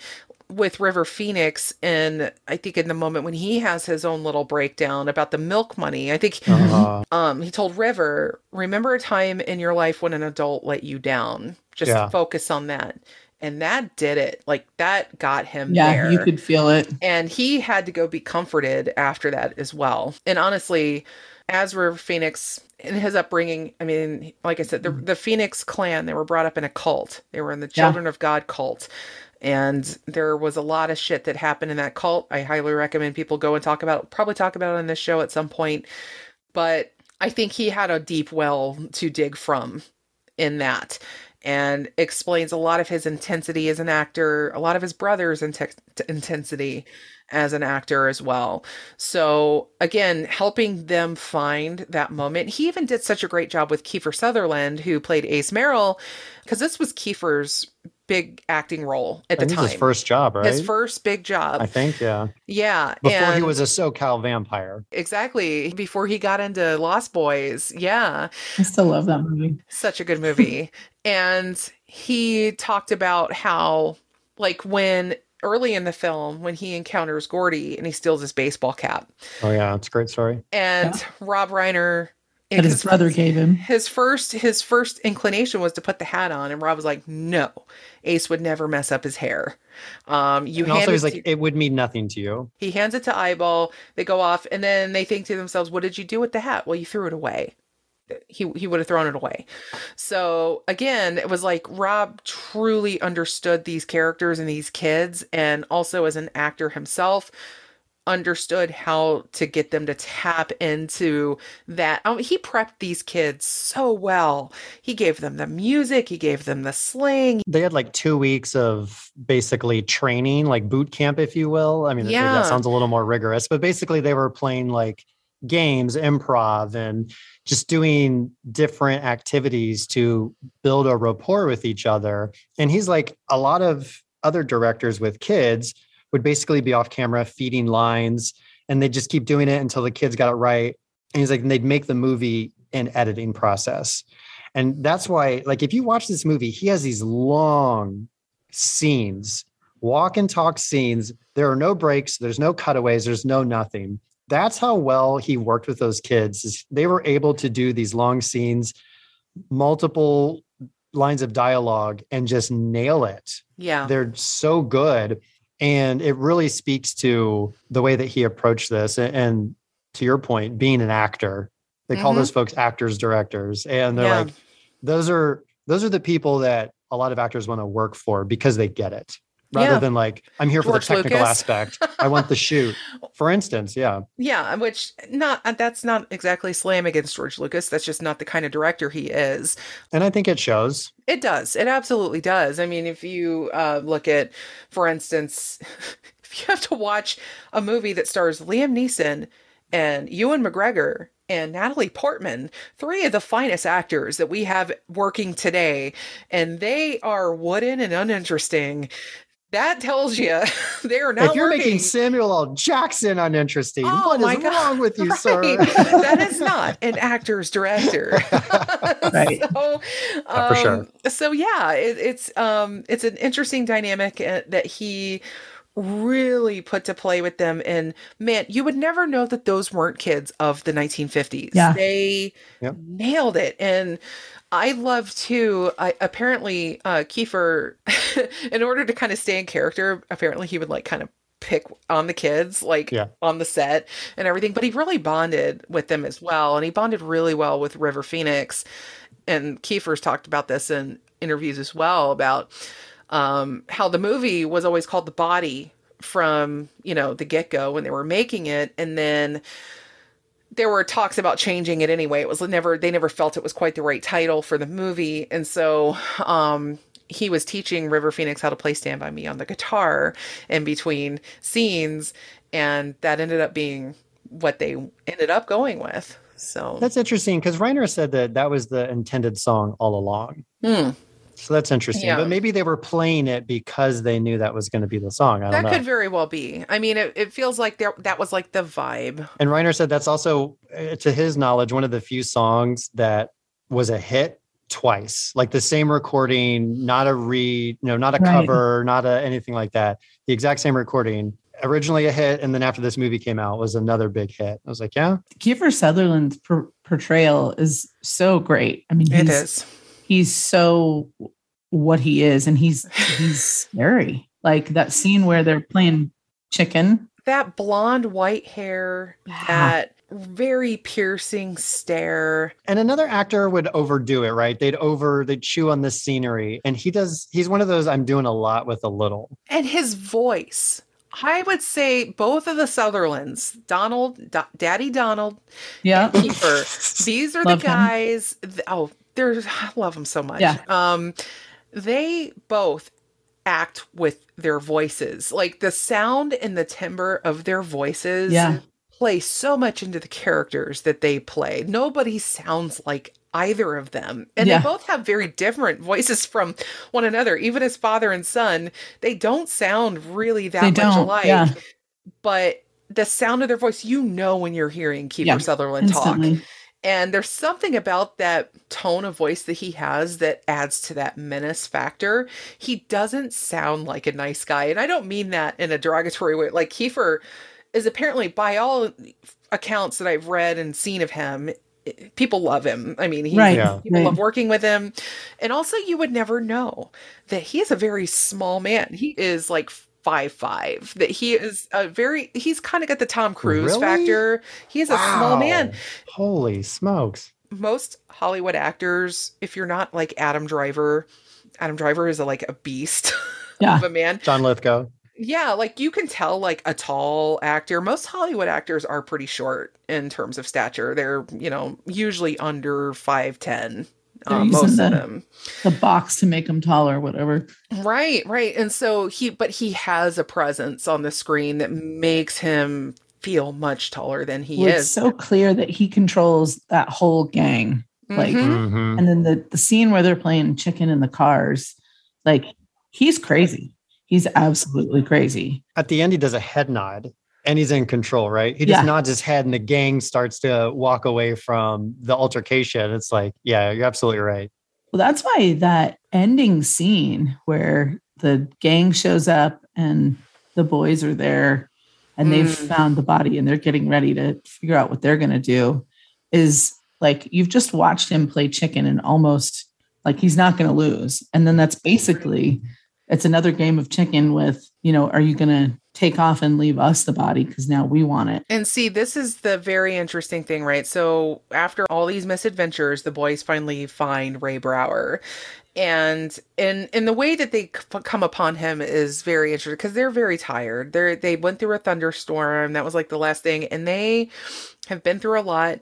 At this point, I think they all want to go home. But They're just walking along, and all of a sudden they see, what is it, the foot sticking out of They see the back brush. Harlow Road, and then they go down a little bit. That's right. That's by the right. That's tracks. right. They find him, and The finding is pretty quick. that feels very real. It is one of those things where you build it up, you build something up so much in your head that when it finally happens, it almost feels anticlimactic. I feel like King nails that sometimes really well in a lot of stories. Like, you're just going along, and this is building up, and then bam, here it is.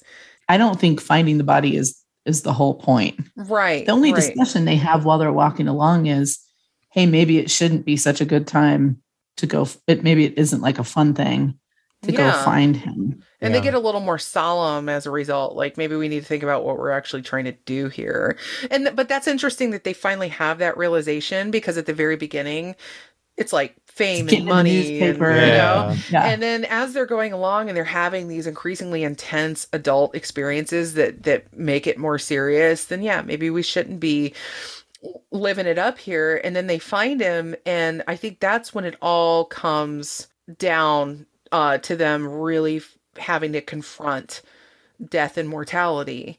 They've already confronted it in a lot of ways on the way there, but when they finally stand next to an actual corpse, and honestly, for me, my first time encountering a corpse was at a funeral. It was an open casket, but it was very much a similar kind of moment. And I was about 16, 17, and looking down into that and seeing that was like my first confrontation. And it really is interesting how it changes everything. It's like, oh, this person who was once alive that I knew very well, that was very happy and full of life, is now just laying in a box. Yeah. Oh my God. And to them, they're seeing this boy about their age lying in the grass with his shoes off because the train knocked him out of them. Yeah. Knocked him out of his heads. Yeah. Mm. Yeah, and there was his blueberry bucket. He was just picking blueberries. He just went out to pick blueberries, got hit by a train. And, they all confront that to the point that after they see him, they're like, we're just going to go home. We're just going to call it in anonymously. They're not interested. And I think that just shows the fact that the four of them have a quorum about this. Yeah. Really shows who they are. You might expect like Teddy or Vern to be like, no, let's go through with our plan to call, get on the radio, get in the newspaper. But they all seem to sort of quietly understand that that's the right thing to do.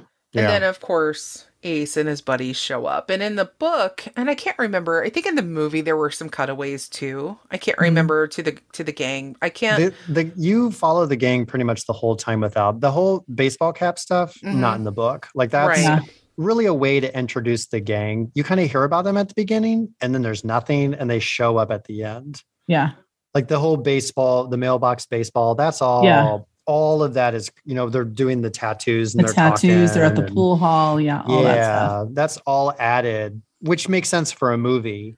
Right. And the story kind of makes sense. It's like, I'm telling my story with my friends, and then these guys show up. Yeah, because you don't know. Yeah, this is all totally from Gordy's. That's right. That's a very good point. But for a movie, you kind of have to have that parallel story going along. So it makes sense in both cases. And they show up and they have their little showdown. And this is another instance of where, Ace obviously got through to the gang and they decided they're going to go and find the body and they're going to try to take credit. And of course, they, the boys don't want to let him do that. And, shit is about to get real. Ace is about to cut these kids. And that's when Chris, in the book, pulls out his gun and fires it up in the air, which to me makes sense in the context of Chris being the peacekeeper of it. And of course, it's his dad's gun. And in the movie, it's Gordy who fires the gun to kind of make everybody quit, which makes sense in the movie to a certain extent because, he is the lead actor. He's the lead character. I feel like I could see why they made that slight adjustment, I guess. Reiner said that to him when he adapted it, this was a story about Gordy and his arc. And so he imbues Gordy with a little more of, frankly, his own experience, because he's like, I connected with this character because I had periods of my life where I didn't think my dad loved me. or I had no real connection with him. Of course, his dad, very successful director as well, Oh, Carl Reiner, right? Carl, R.I.P. He only died a couple years ago. Yeah. But he's like, I identified with that at that time in my life. So to him, it's like he wanted this trajectory. Yeah, yeah, I agree. I like that. I like that a lot. And it just goes to show when you are writing a screenplay, when you're adapting something, then you have your own creative license as well, that you make these decisions for your own reasons. You are the writer, and it is a separate medium, and it is not always your obligation to adhere to everything in your source material. Yeah. So I think both decisions absolutely valid. Me too. And I stand by them. And of course, this was enough to get Ace to back down, which was amazing for the moment. But Ace says, you guys are going to pay for this. We're going to hurt you very badly. And of course, in the book, they do. In the book, all the boys get beaten all to hell in separate incidents over time. Gordy, we hear about, he takes it pretty damn hard. He gets beaten all to hell. Gordy's is kind of like the first beatdown. It comes relatively quickly. So each one of them definitely, like Ace, he sticks to his word. And of course, the body of Ray Brower is called in anonymously. Like nobody gets credit for it. It's just called in. Yeah. So at the end of it, like Ray gets found, but whatever this silent battle that's going on between these two gangs is fought in secret, off camera. Nobody knows about it, which I think is fascinating too. If you're reading a story about this in the paper, you don't have any idea that 4 young boys and 4 older boys are battling it out over who gets to call it in and get credit for it. That never gets told. For the main characters, it's almost like a moral decision that it not be a getting in the newspaper kind of thing, that it be respectful. I think it's supposed to show some sort of growth on all of their parts, different kinds of growth. And then, of course, immediately, they turn around and hike all night, they say, and get back to town pretty quickly. And there's nothing about whatever happened during walking back the 20 or 30 miles that they have to walk. Because for them, it's closed. Mm-hmm. It seems to me, and the whole goal is to just get back, and now they got to go to school, and this has changed them, but they're done having this experience. Doesn't it feel like it a little bit too? Like they have this experience, but in it, they physically forget. Like there is a physical forgetting that happens. It's part of the mechanism of the supernatural element, right? But it happens in this instance too, but there's no supernatural element at play.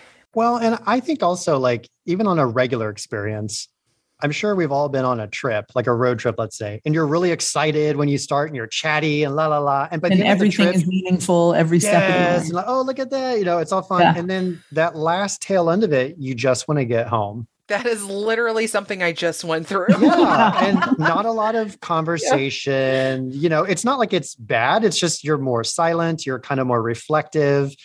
And so there's even like a normal mapping onto it. But yeah, Kate, to your point, it's like there's really not anything else to say. Like the decision's been made, and now it's just getting home at this point. Mm-hmm. There's no more adventure to be had. And they realize too, they don't have the provisions that they need, and of course they have to really get home before their parents really start to notice. And I think, Gordy nobody noticed Gordy's gone. Unfortunately, none of them. I think maybe it was Vern's mom would have been the one who would have been kind of the busybody element of all this if she wanted to connect or compare notes with any of the other parents. But, as far as we know, there weren't any real repercussions that way. So they were able to just kind of get home and get back to life. But I mean, imagine too, I haven't had kids that age at one point. And if one of them was carrying around something like that inside them, that they went and they found a body and they saw a dead body in the woods, and then they almost got beat up over it. And then they did get beat up. I mean, my God. Good stuff. It's one of those things where sometimes, We talk about adults that carry secrets around and carry things around in them. Teenagers, they absolutely have their own universe and Yeah, that they live absolutely. in, that doesn't include us grown-ups. Well, that's what makes King's writing about kids so powerful, I think, is because he allows them to have that stuff. He does not infantilize them. He makes them real people with real and meaningful things to carry around. And if you think back to that age, it certainly felt like we did have those heavy things to carry around. And some people actually did at that age have those things. And these are all kids that do, clearly, as you get to know them. One thing I wanted to ask you guys is, have you guys read King's book on writing? Yes. Yes. So you have, yeah. So one of the things he talked about in there that I've always found really interesting is he talks about his own memory. Mm-hmm. And he says some people have these great memories where they can literally remember, step by step, minute to minute or hour to hour what happened, and they can relay that. And he says his memory is more like, driving in the fog and trees are coming out of the fog and that are like memories. And so for me, that's how my memory is too. My partner's memory is, at 11:03 we went here and we did it. And I'm like, what? I don't even remember what we watched last night. So Chris, when you were talking about how this is so autobiographical, it's interesting to me that he has they're emotional memories more than they are like maybe actual event memories. I don't know. I guess maybe he went through some of these things, but the emotion of them has definitely made a memory imprint.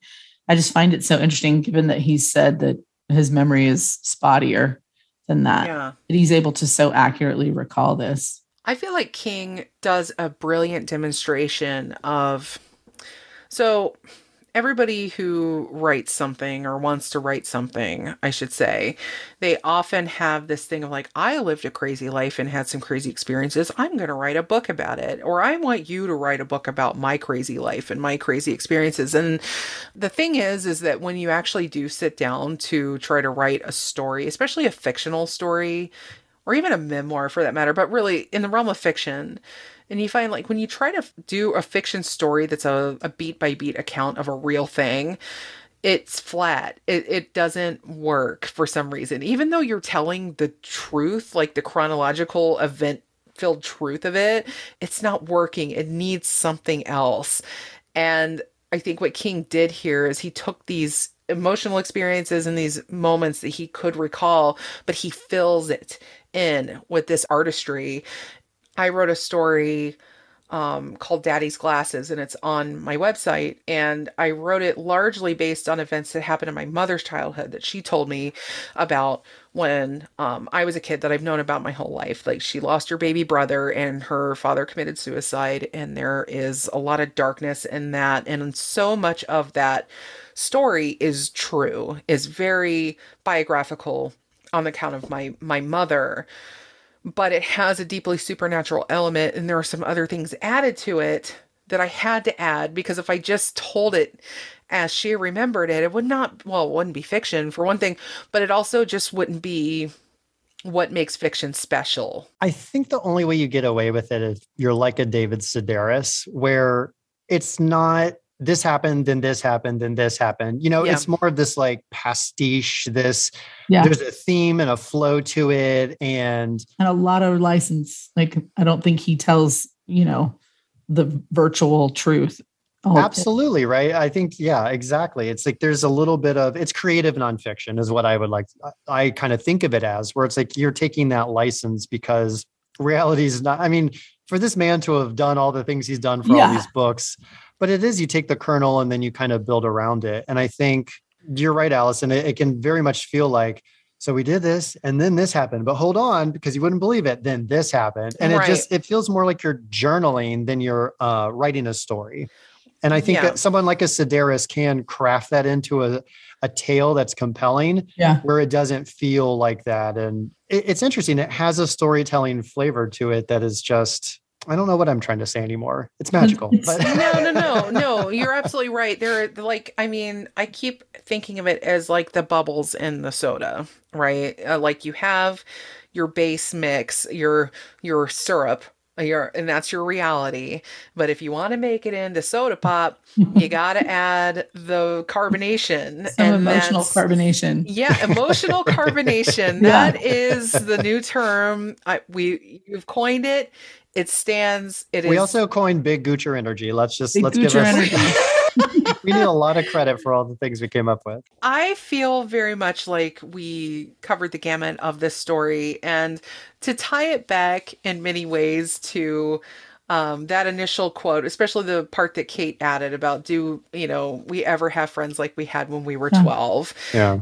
And no, we do not. But at the same time, I think there is a reason that, at least privately, in many ways, I act like I'm still 12 with most of my friends. Yeah. Chris can attest. Likewise. And I think that is because there is a certain magic to having that kind of energy and that kind of the inside jokes and the things that you carry with you and the things that keep it vibrant and interesting. And so even if you're not 12, and I was not far from 12 when I met Chris. I was 13, in fact. Yeah. So I feel like maintaining that, staying 12 in your friendships is probably the way to stay young in your heart. Your very secret heart. Yeah. So, does anybody have anything else to add before we wrap this sucker up? One thing, and that is that I think for me, always the story made such a huge impact because my parents got divorced when I was like 11 and a half.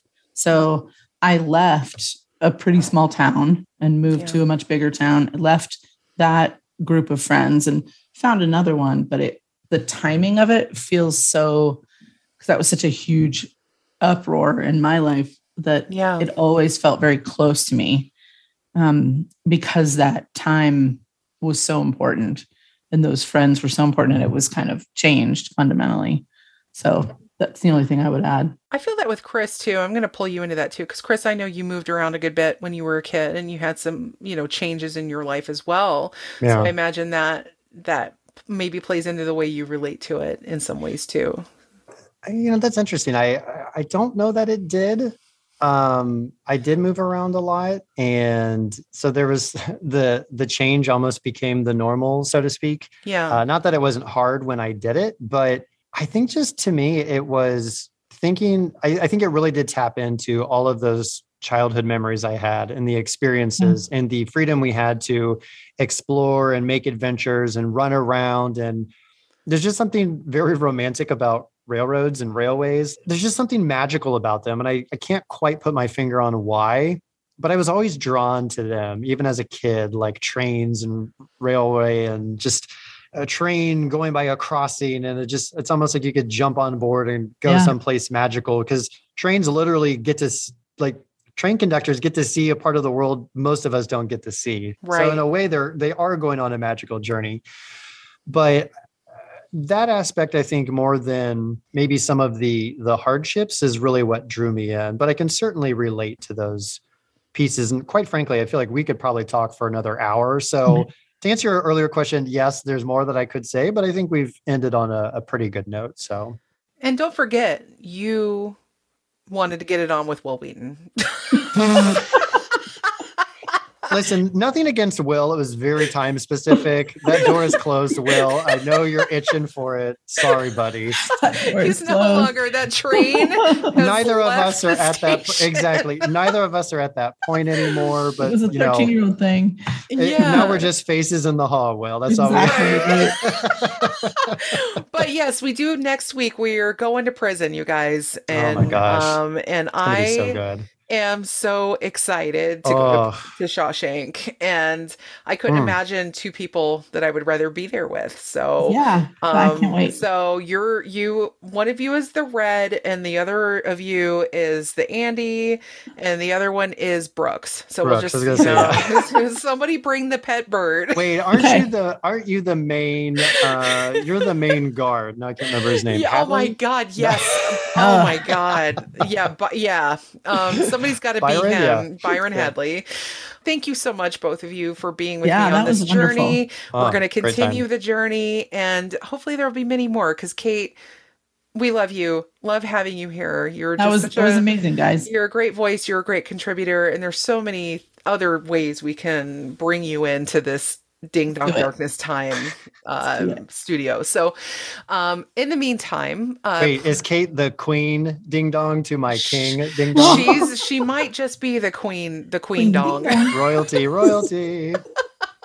I love it. I am in the presence of royalty. No, us. Yes. So please, if you guys love this episode, please go over to Apple and give us a review, or reach out to me on Twitter at dddarknesstime, also at Gmail, dddarknesstime@gmail.com if you have any questions or suggestions or hate mail, as was alluded to earlier. And go and listen to the full back catalog. We got so much Stephen King. We also have a whole season 1 on various aspects of the dark side of the arts. And then season 3 is approaching. Also, I'm working on putting together a whole sub part of the show called Ding Dong Ditch, which will be short episodes, solo, shallow dives instead of deep dives into topics that maybe don't warrant a full episode, but are interesting and fun. And I'm putting all that together right now. It's all going to be part of the main feed, and I'll have a little more information on that in the near future. With all that in mind, guys, go forth, read some Stephen King, and we'll catch you later. Ding Dong Darkness Time has been brought to you and produced by yours truly, Allison Dixon. It was made possible by an array of amazing co-hosts, friends, family, but especially you, the listeners. Big shouts also go out to the brilliant Nathaniel Dixon for the show art and future legend Spencer Morlock for all the music. I'll be back again soon with another episode. In the meantime, be good, you little ding-dongs. Oh, man. Okay. We talk about the nostalgia for a time you didn't live in. What about having nostalgia, listening to a podcast you were in where you talk about the nostalgia that you lived as well as the nostalgia for a time you didn't live for? Is this Inception level nostalgia nesting? What is going on here? The meta is out of control. I loved listening to us talk about all the things that I loved experiencing, that I loved watching. Oh my goodness. It was just amazing. Ben, what's your earliest well, first off, have you read the short story? I had not. I had only seen the movie. Okay. So tell us earliest memory of the movie. When did you see it? Take us back. So this is great. And I don't think I've ever explained this on the podcast. And I'm excited to bring this up. Oh, okay. Growing up, my father loved to very selectively expose me to movies. And we would go to the movies all the time. We loved going out to the movie theater for whatever was exciting that I was all pumped about at the time. But he would always be like, there's this old movie I want you to watch. And Friday night or Saturday, whatever, we're going to watch it. And we would sit in the basement, put it on. And it was always a movie that he thought was really important from cinematic history. Yeah. Most of them starred Paul Newman or Jack Nicholson. Okay. He loves those two actors, Paul Newman or Jack Nicholson. All right. So there was a lot of those. But I remember Stand By Me was one. And I was around the age of 12. I was 11 or 12. Okay. So it was much past the 80s. I saw this much after the 80s. But it was the perfect timing. And I just remember it being a movie watching night I will just never forget because it was so perfectly timed. And I was ready for it, to absorb it at that age. And it always stuck with me from that time on. Oh, that's amazing. I mentioned this in the episode, but I don't remember if it was my first time watching it around the same age as those kids, but I definitely remember seeing it around that time when I was in middle school and just really identifying with them. Again, even though it was from several decades removed from my own personal experience. Right. It just really kind of landed with me in an unforgettable way. Anything that you really love about this movie, have questions about, things that stuck out to you? Look, Chris, I was so excited when you picked Stand By Me. I remember loving this movie so much. And on rewatch, I was shocked, Chris. I mean, I was floored at my reaction, which was I love this movie so freaking much. Ben's like, I hated it. Worse than Maximum Overdrive. This was minimum underdrive. Like when the camera starts. Yeah. When it just starts with Dreyfuss sitting in the car and then that music comes in.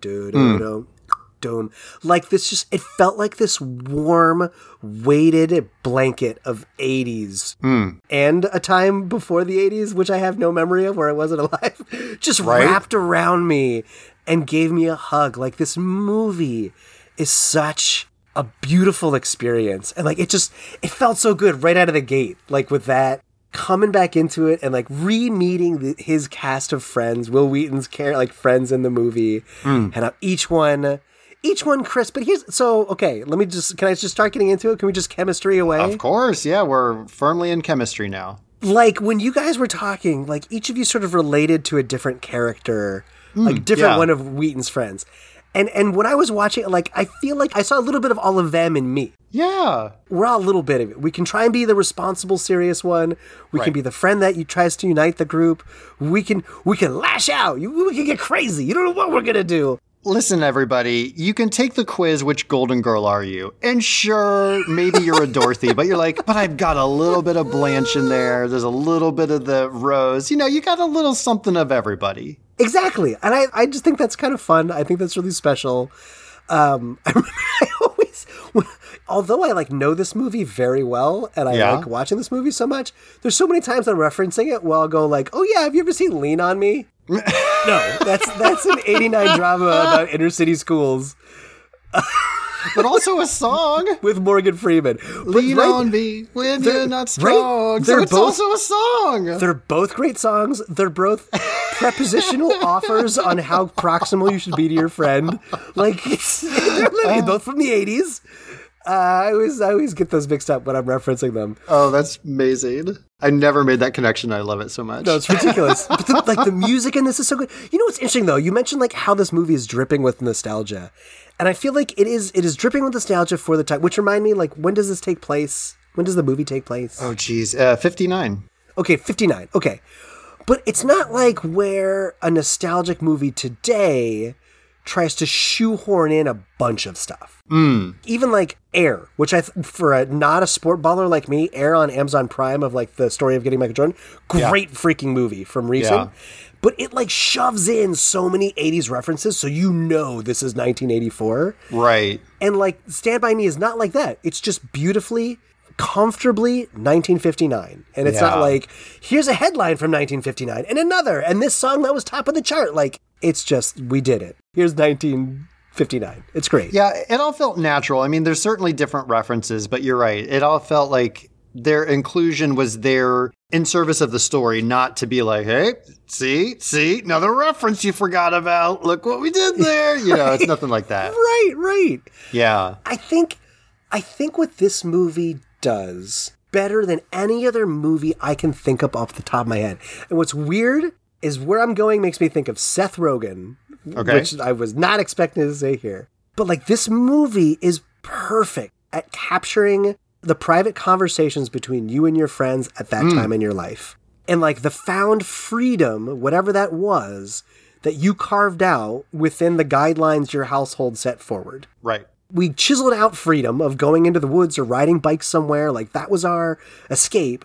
And then the conversations you felt you were having that your parents would be upset you were having, but everyone who was an early teen, preteen, 12 was having. And now you kind of realize maybe my parents at that same age were probably having similar conversations. But it was I can't think of another movie that is so well captured dialogue with that group dynamic than Stand By Me. Yeah, I saw something that was saying that Quentin Tarantino's dialogue of people sitting together and just having these interesting discussions and the richness of the discussion, not that he took inspiration from Stand By Me, but people have drawn those parallels before. Obviously, his subject matter is way different, but he's really good with dialogue and people having what feels like a interesting, natural conversation.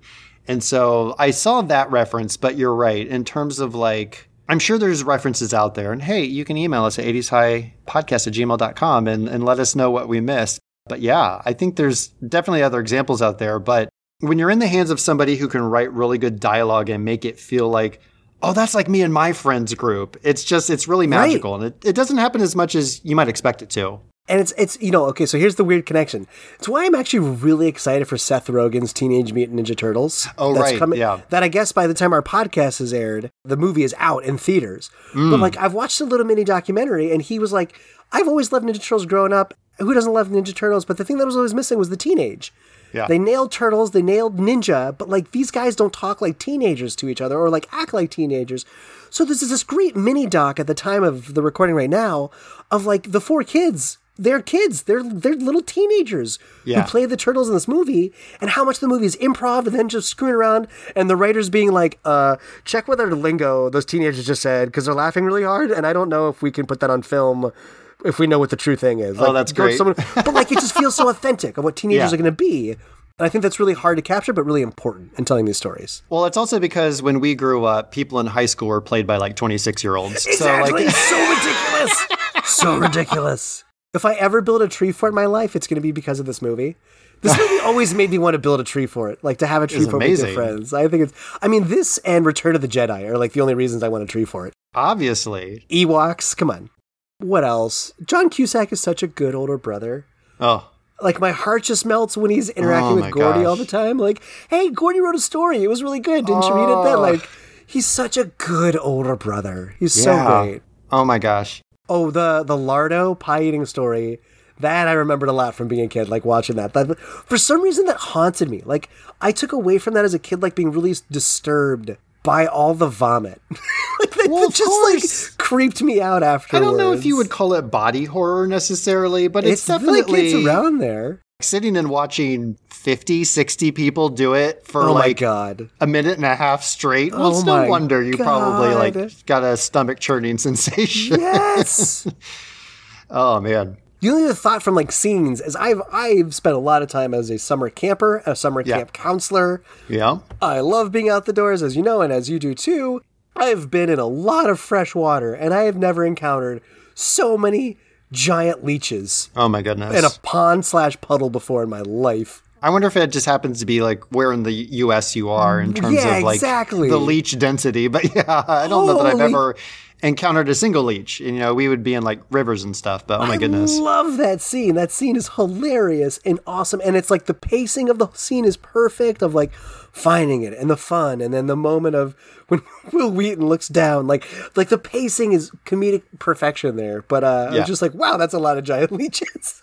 Yeah, and I think I mentioned this on the episode, but definitely the part that really hit me is just the nostalgia for trains and train tracks. And I always was so fascinated by trains and wondering where the tracks went as they stretched off into the horizon. And so being able to like have an adventure on a train track would have been like so amazing to me as a kid. We played around them, but we never like really ventured that far. You know, we certainly didn't take a journey out of town into like some remote area like they did, but that part of it just really kind of took hold of me. Yeah, totally. I won't go through them all, but there are 3 lines that like I always love. Oh, please do, yeah.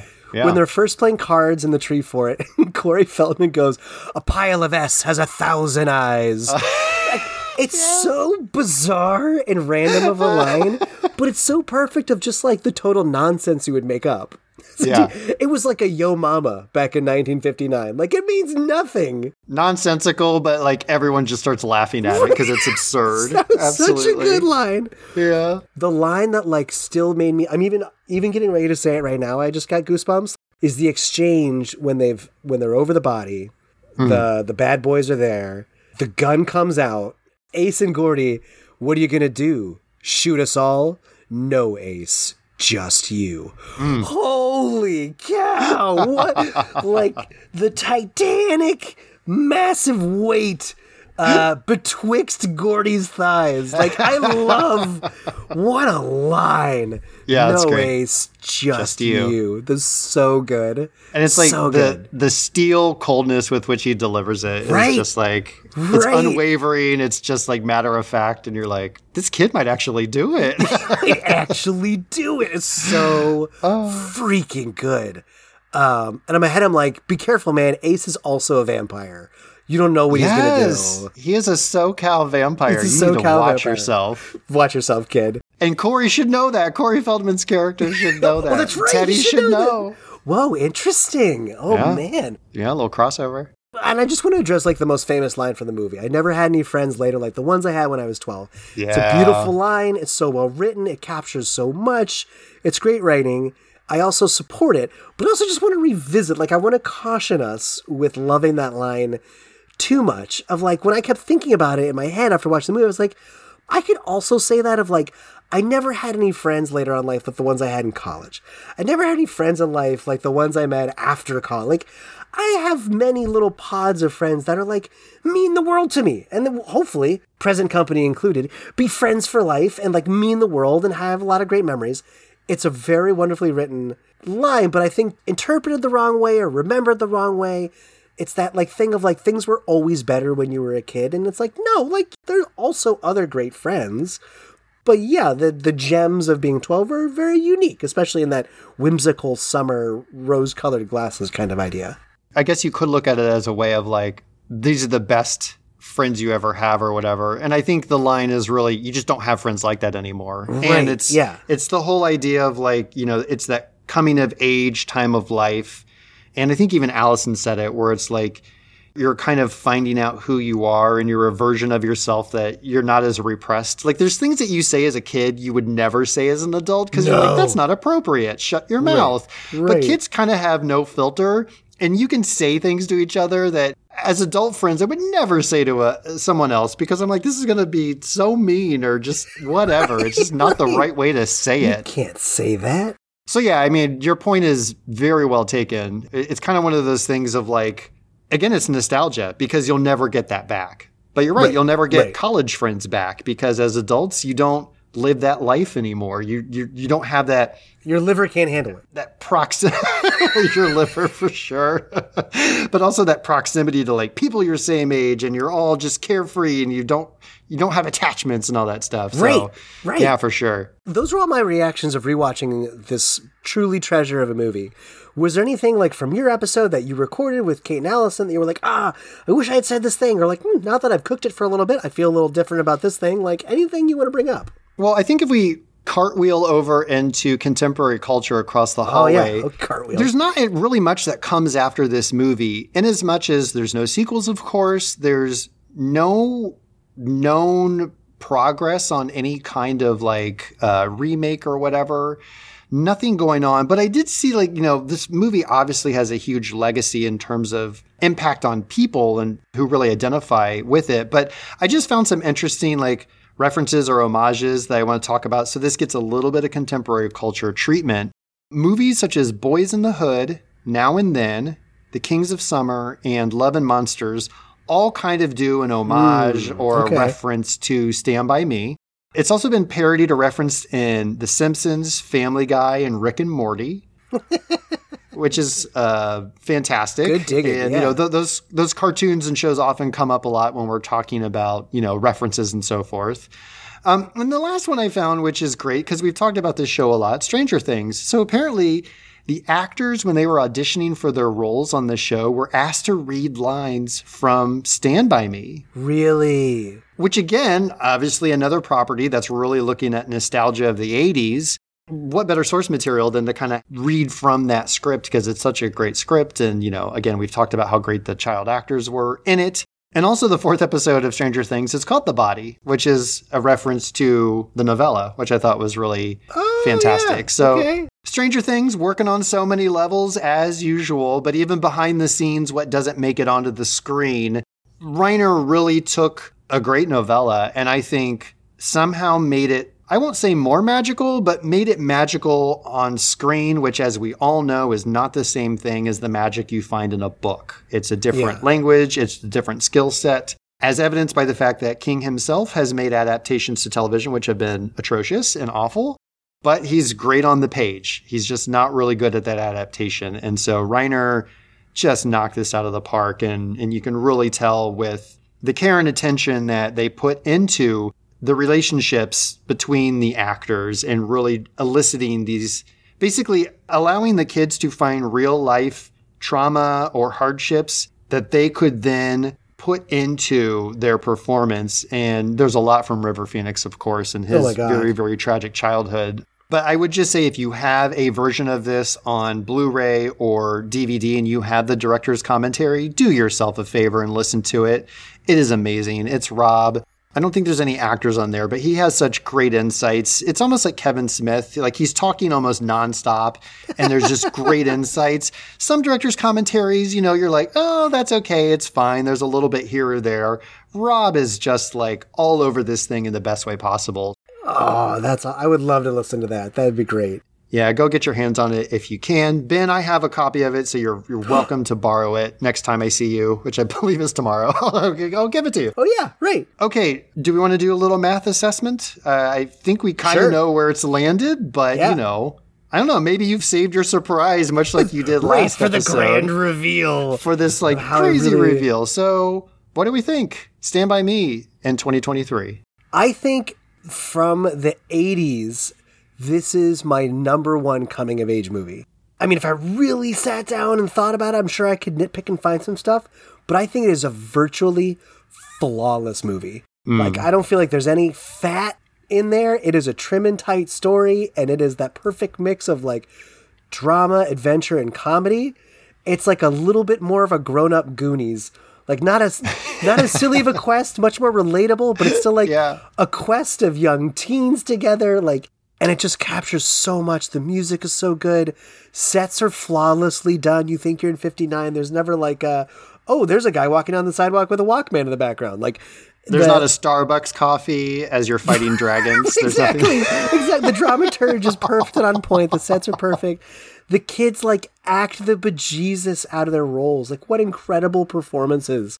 I didn't want to go over the top and say my favorite coming of age movie of all time, because there's a lot out there. That all are lovable for different reasons. But I think easily that came out of the 80s. And there's a lot that came out of the 80s. It's my favorite from the 80s. What about you? How do you leave this movie? Yeah, so, I mean, you probably got a lot of impressions from the Ding Dong Darkness Time episode, but I'll just say this movie remains, to me as well, one of the strongest pieces of childhood nostalgia in all of pop culture entertainment. There's magic in the writing, the performances, the way it's shot. The visuals are just amazing. The care, as I mentioned, with which Reiner and his crew worked with the actors, the performances they were able to get out of them. I really identified with this when I was around the age of those main characters, so it spoke to my own experience in so many ways. I really just have such fond memories of childhood, being able to venture off on our own to kind of create our own stories, getting into fights, making amends, running into dangerous scenarios and coming through it all somehow changed, even if just slightly. I think all of that is really what comes through in this movie in a way that so few, maybe no others really have. And so, yeah, it's amazing. And it's just, it's brilliant. And I love everything about it. Yeah, I love it. Good. Well, this was fun. This was a fun revisit. And I like our little experiment for keeping our class engaged, almost like our summer reading, with our visit from the summer substitute teacher, Allison Dixon. So thank you all for joining us for this bonus episode. And we'll be back in September. So, stick around. Stay tuned. We'll be back for season 4, where I revealed we'll be talking about The Watchmen, the graphic novel that led to the movie that led to the miniseries that led to all the things. And so please join us when we're back for season 4. But until then, I just want to thank everyone who has supported us by listening, subscribing, reading and reviewing, by donating on Ko-fi.com. And, as you mentioned, Ben, special thanks to Allison Dixon and Kate at Ding Dong Darkness Time for letting us stream this episode here. Please go check out her podcast if you like hearing about the darkly delicious things. As Ben said, it is a, what did you call it? A mature, almost like coffee shop discussion look at all things dark and sinister. Yeah, it felt very grown up. It was good. It was very mature. Awesome. Well, have a great rest of your summer, everybody. And we look forward to seeing you senior year, season 4. On 80s High. Pew, pew, pew. Thanks, everyone, for listening to 80s High Podcast by Ben and Chris. Our theme song is by Greg Reed, with vocals by Chad Bumford. Show artwork is by Alex Goddard at alexgoddarddesign.com. If you like the show, please support us by passing a note to a friend in your next class. Also, you can rate us 5 stars on Apple Podcasts or Spotify to help spread the rumor. Stay radical.